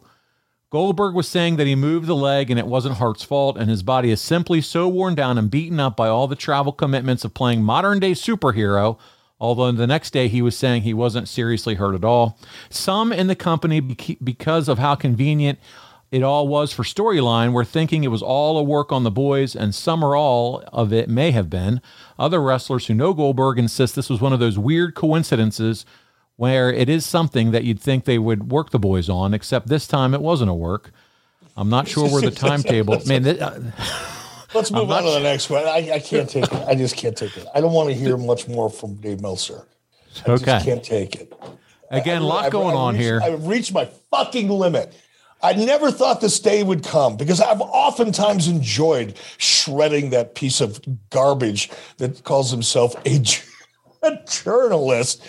But as I'm listening to this garbage, I mean, does this guy ever had a thought that he doesn't just put down on paper or out on the internet? I mean, it's like he's just gushing random shit. But I guess when you promote that you 10,000 words in every issue, I guess you just got to spew shit in order to meet that quota. I don't know, man. I can't take it anymore. I can't follow it. I can't. You're reading shit to me, and I get about. I'm like, okay, I want to respond to this. I'm gonna. Hopefully, there's something here I can grab a hold of. And it's just, and maybe it's an idea. Well, some of the people that know Bill, well, they're not really sure because it could be a work, and I can see why it's a work because sometimes guys work other people backstage. Fucking blah.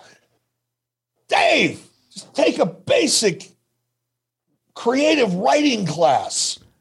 Just learn how to write a fucking sentence. Try to figure out a way to get a thought that's ricocheting around on whatever you have of a brain, grab a hold of it and structure said thought in a way that people can comprehend what you're trying to say. Please. All right. I'm over it now. All right. Good stuff there. I got to ask you, though, there are some folks around this time, Goldberg being one of them, that are starting to talk about their contracts.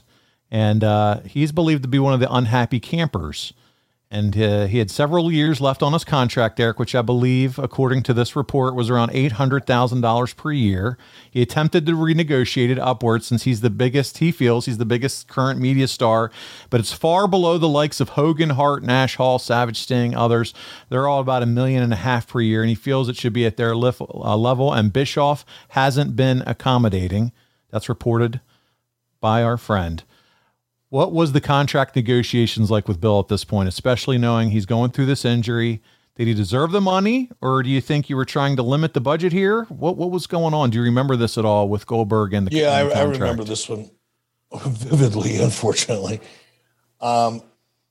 It was a real problem with Bill. And part of the problem was Bill was right. I mean, he was making a lot less money than the aforementioned talent, Hogan, Hall, Nash, whomever. He was. The challenge was on our side, on my side of the equation, was that I was getting crushed by Turner in terms of my budgets, even though our budgets were approved a year in advance. By this time in 1999, Turner was saying, I know we approved that budget last year, and I know that you've built your company around that particular budget, but guess what? That's changing now. So I didn't have the flexibility or even the ability necessarily to go in and tap my talent budget for something that was not planned. That's the thing about a contract is, from the employers, I guess, as an employer, as the contractee, you have the ability to kind of plan your year financially because you know what your financial commitments are. And you take somebody like Bill Goldberg, who had a year or two left on his contract at $800,000 a year, which is no insignificant amount of money, especially at that time. It's not insignificant now, but it was even less or even more significant, I should say, back in 99. Now he wants to take it from 800 to 2 million. Where's that money coming from? How do you do it? When over here, I've got Turner Broadcasting, head of finance, Vicki Miller, saying, no, you don't. If you want to give that guy, and I'm not saying this is the conversation, I never had a conversation with Vicki Miller about it, but if I would have wanted to do that, it would have been Harvey Schiller. I'd gone to Harvey and said, Harvey, I want to give Bill Goldberg another $1 million a year because he deserves it. Because these other guys are making that amount of money. Well, guess what? That $1 million has got to come from somewhere. Where's it coming from? My production budget? My travel budget? My marketing budget, which was already hacked and slashed to be about a third of what is originally budgeted to be. Where's it coming from? And that's one issue. Here's the other issue. If I do that for Bill, and everybody's going to know it, Bill's going to make sure everybody knows it. If I get into the habit or I create the precedent, better way to say it, of going, I know I've got 2 years left on your contract, but you're right, Bill. I'm going to write you a new contract. I better enjoy doing that because I'm going to be doing it a lot. Now everybody's going to want to rewrite their contract. How do you operate a business that way? Right. Now, if things would have been different, if WCW would have been in the same position at this point in 99 as perhaps we were even in 98, or certainly in 97, that's a different conversation. I had more flexibility. I had more freedom. I didn't have people, in Turner Finance, hacking and slashing my budget in the middle of the year and expecting me to make up for it somehow, some way. I would have been able to do it a year and a half earlier, but in 1999, I didn't. And it was a bloodbath. It was horrible. It was one of the worst negotiations I've ever had. And it was Henry Holmes, who also represented Hulk Hogan, that I was negotiating with. And it was horrible. Did he ever finally get to that $1.5 million? Because it's reported in that he did. Yes. Yep. Okay. Yep, he did. And it was Harvey Schiller, that had to come in and make it happen. I couldn't make it happen. I couldn't find the money in my budget and nobody would approve it. Harvey Schiller had to get it done. There you go. Well, Eric, he's back into the ring for Road Wild Go Home show at Nitro in Boise, Idaho. He's got his money. It features Hulk Hogan's return to the red and yellow. Goldberg just standing there watching it happen. What's the deal here? Is he just a bit player at this point? Do you remember at this Road Wild when he first comes back? I don't remember the circumstances. I remember that Road Wild. Obviously, it was our last one, but I don't remember the circumstance. How long had Bill been back by Road Wild? He had just come back from the Nitro before. He gets in the ring. He actually takes on Steiner and he bends him in over 5 minutes. So it's a quick return. I think the big emphasis is on the red and yellow return of Hogan at this point. Yeah, well, obviously that was the case, but I think with Bill, because it's not like we had a bunch of creative plans all laid out for him. We'd been on hold. We didn't even know Bill was going to continue working for us for a long time. So, it would have been, it's not that, let's just put him off to the side. We got him on the team now. We don't have to worry about playing him. It wasn't that. It was, okay, we've got him on the team. Now we got to figure out what we're going to do with it. Well, as you said at the top of the show, and we talked about a little bit, you're winding down your time in WCW at this point. Do you remember if there were any long-term plans now that he's got the new contract as far as what to do next with Goldberg? Any thought of putting the title back on him, or had that ship sailed? No, there was certainly a plan.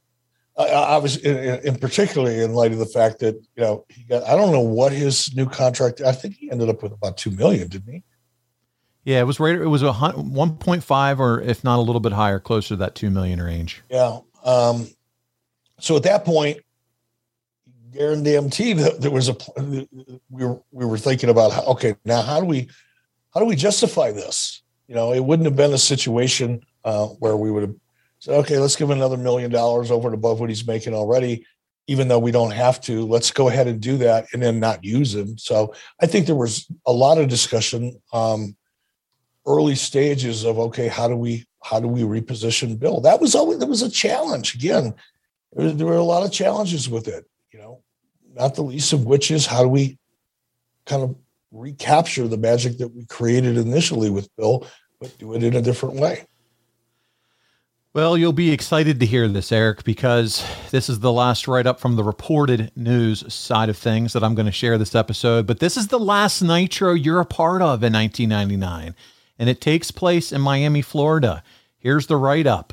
It says, in a cage match, Hogan and Sting and Goldberg beat Sid and Page and Steiner in 4 minutes and 24 seconds. Late in the week, they had decided to make this a War Games match, since they traditionally do War Games on the September pay-per-views, but they weren't going to do that this year. Unfortunately, they had already sold tickets for a normal as opposed to a 2-ring setup, and these kind of changes just can't be made last minute. Here's some commentary. Someday this company will get someone in charge who can plan things out in advance, and they may turn it around. Goldberg came... I can't make it up. Goldberg came out to his old music and got a huge reaction. First, Bigelow and Canyon jumped Goldberg, so Hogan was getting triple teamed. Then they threw an injured Goldberg into the cage, but he recovered instantly. The heels took advantage of it until Sting came out. Luger tried to stop him. Hogan leg dropped Page for the pin. Luger yelled at Sting after the match and punched him. Sting started punching back as the show goes off the air. How any of this builds any heat for a Hogan versus Sting match on a pay-per-view in 6 days is beyond me. That's a heavy knock on you there, Eric. Was this all just last-minute hotshot booking that sometimes would work and sometimes wouldn't? Oh, I don't know that hotshot booking really does work. You know what I mean? I mean, you get a reaction, but that's all you'll get. So I don't think hotshot booking ever works really, because it's just temporary. There's no build, there's no drive, there's no arc, there's no big payoff. It's just getting a reaction from the crowd, and that might have been what this was for. We're still producing television here. First and foremost, we're producing a good television show. Television was a priority over pay-per-views. Yes, Dave, a television company actually put a priority on the television product over the pay-per-view product, even though the pay-per-view obviously was a very important line item. It's still a television company, number one. And I think there was probably, I'll accept that there was a desire to do the best we could do in creating a reaction for television as opposed to a build for a pay-per-view, given the circumstances that WCW was in at that point, working for a television company that puts a priority on television and pretty weak creative. Eric, I got to ask you a couple questions here as we close down this week's show on Goldberg 99. Do you remember any conversations with Bill shortly before you're reassigned? You mean fired?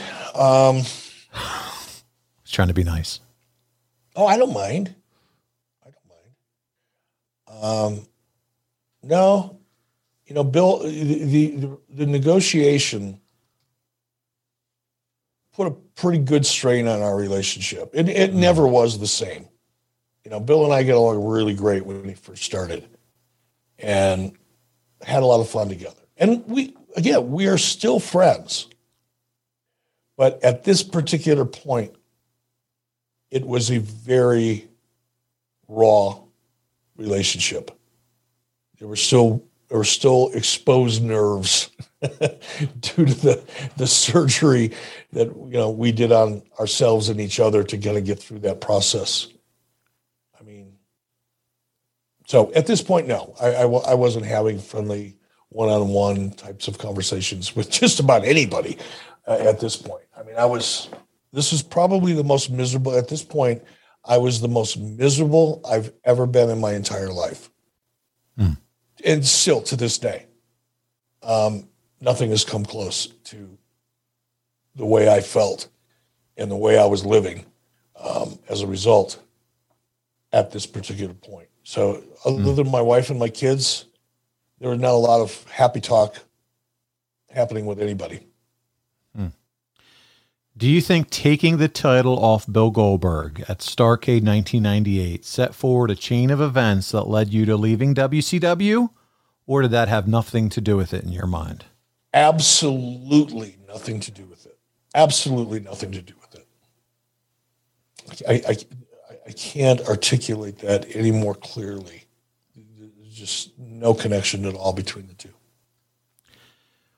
If there was one thing you could change, and I think maybe you talked about this in terms of his character, what would you change looking back at 1999 for Bill Goldberg?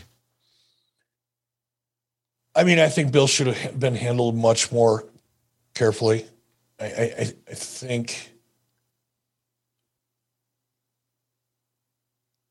much more care should have gone in. Not that taking the belt off Bill in 98, I wouldn't change that. I would have possibly changed how we did it so that we would have something to fall back on storyline wise with Bill later on to build up to. And that didn't happen. It's kind of like, okay, we're going to take we've gotten as much mileage as we're going to get out of Bill Goldberg. Because, by the way, and this is something that, maybe was reported on or maybe wasn't, but Bill's character was losing a little. There's a reason we took the belt off Bill. It wasn't because we were making money hand over fist with him and he was continuing to grow the audience, which is really important when you work for a television company. Growing your audience is kind of like what television networks expect you to do, right?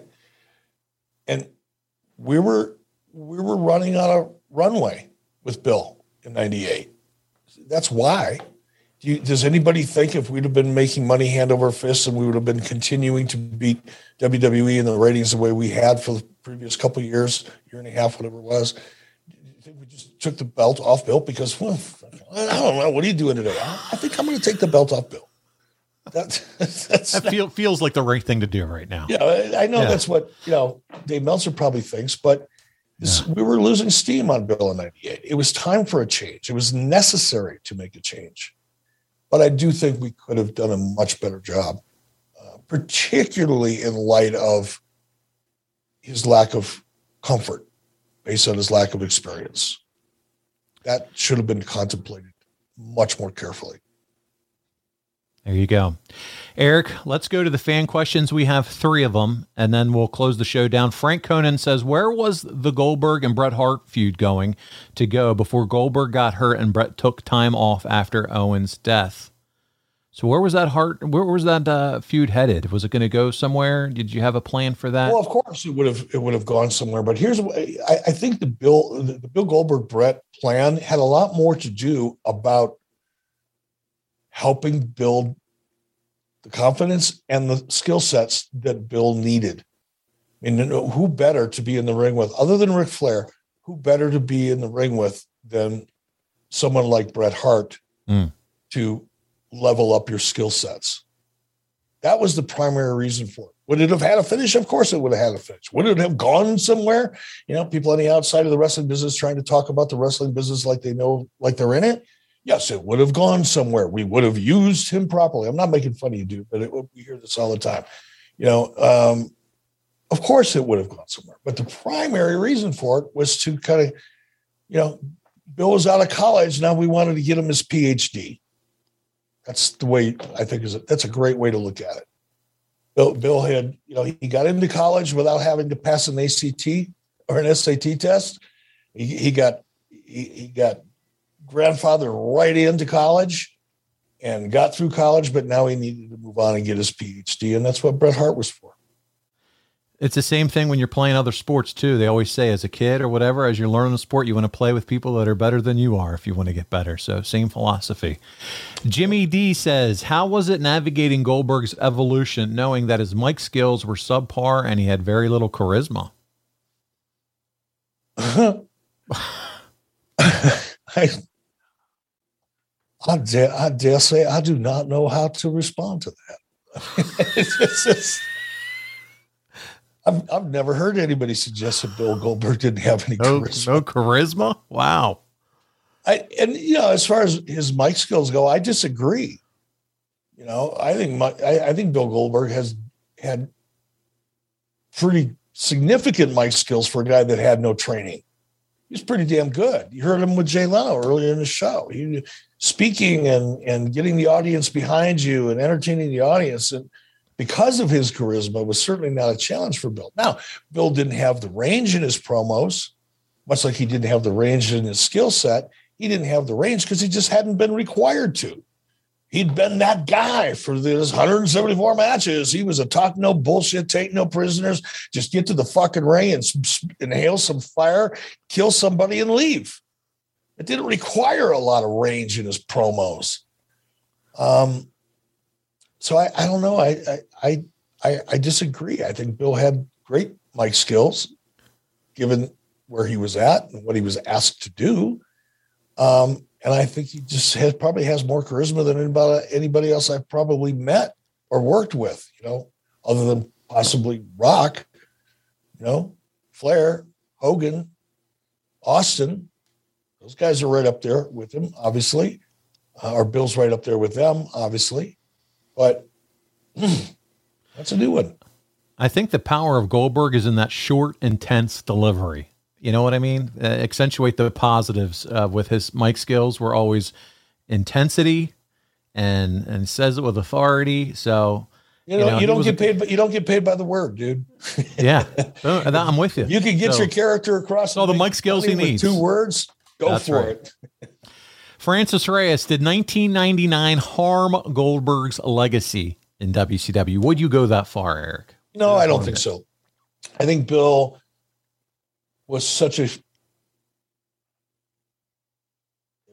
was such a explosion onto the scene, and his journey to the top of the industry was such a rapid and exciting one that's what people are going to remember. That's what they're going to remember, the shitty stuff.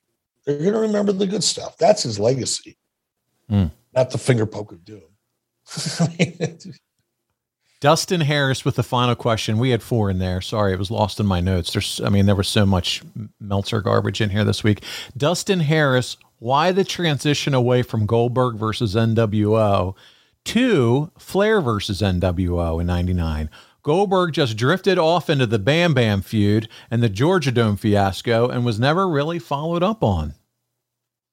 I think we've covered that, throughout the show. There was a lot going on. You had a contractual dispute in the middle of all that. There was just a lot of things going on, all of them bad simultaneously.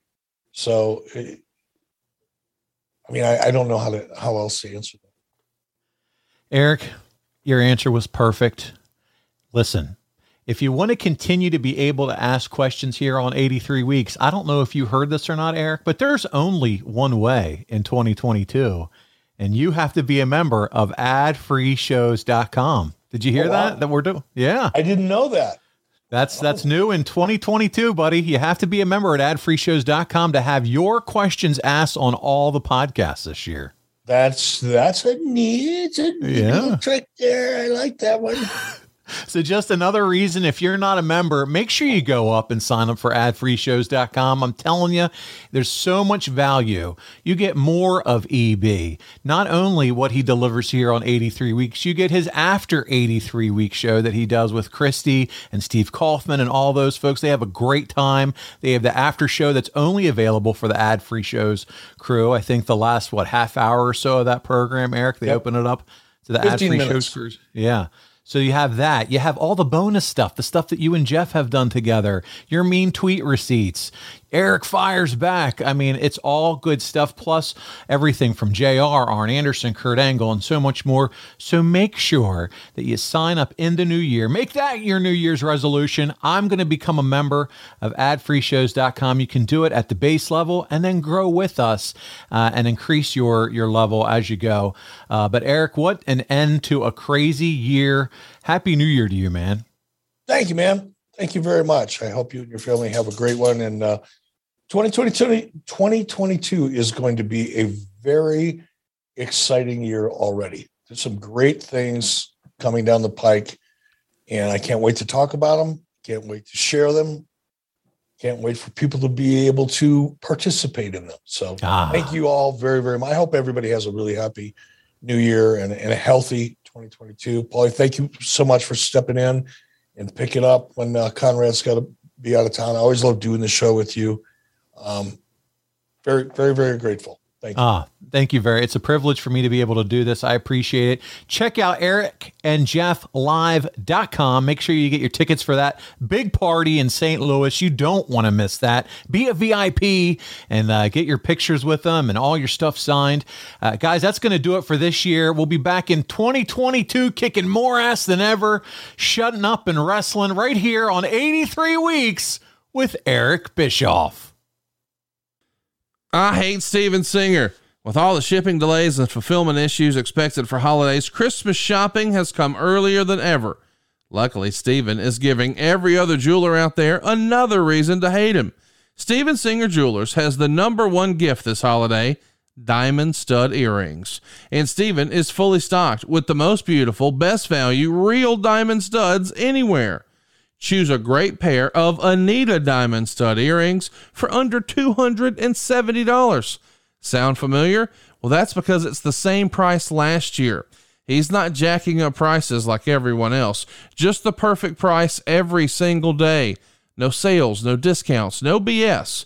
Steven's real diamond studs are flawless to the eye, near colorless, and come with his famous full value lifetime trade-in guarantee. You can trade up your diamond studs anytime and receive exactly what you paid towards a new pair. And with an unbeatable full 100-day, 100% money-back guarantee, making it no risk for shopping early for holiday.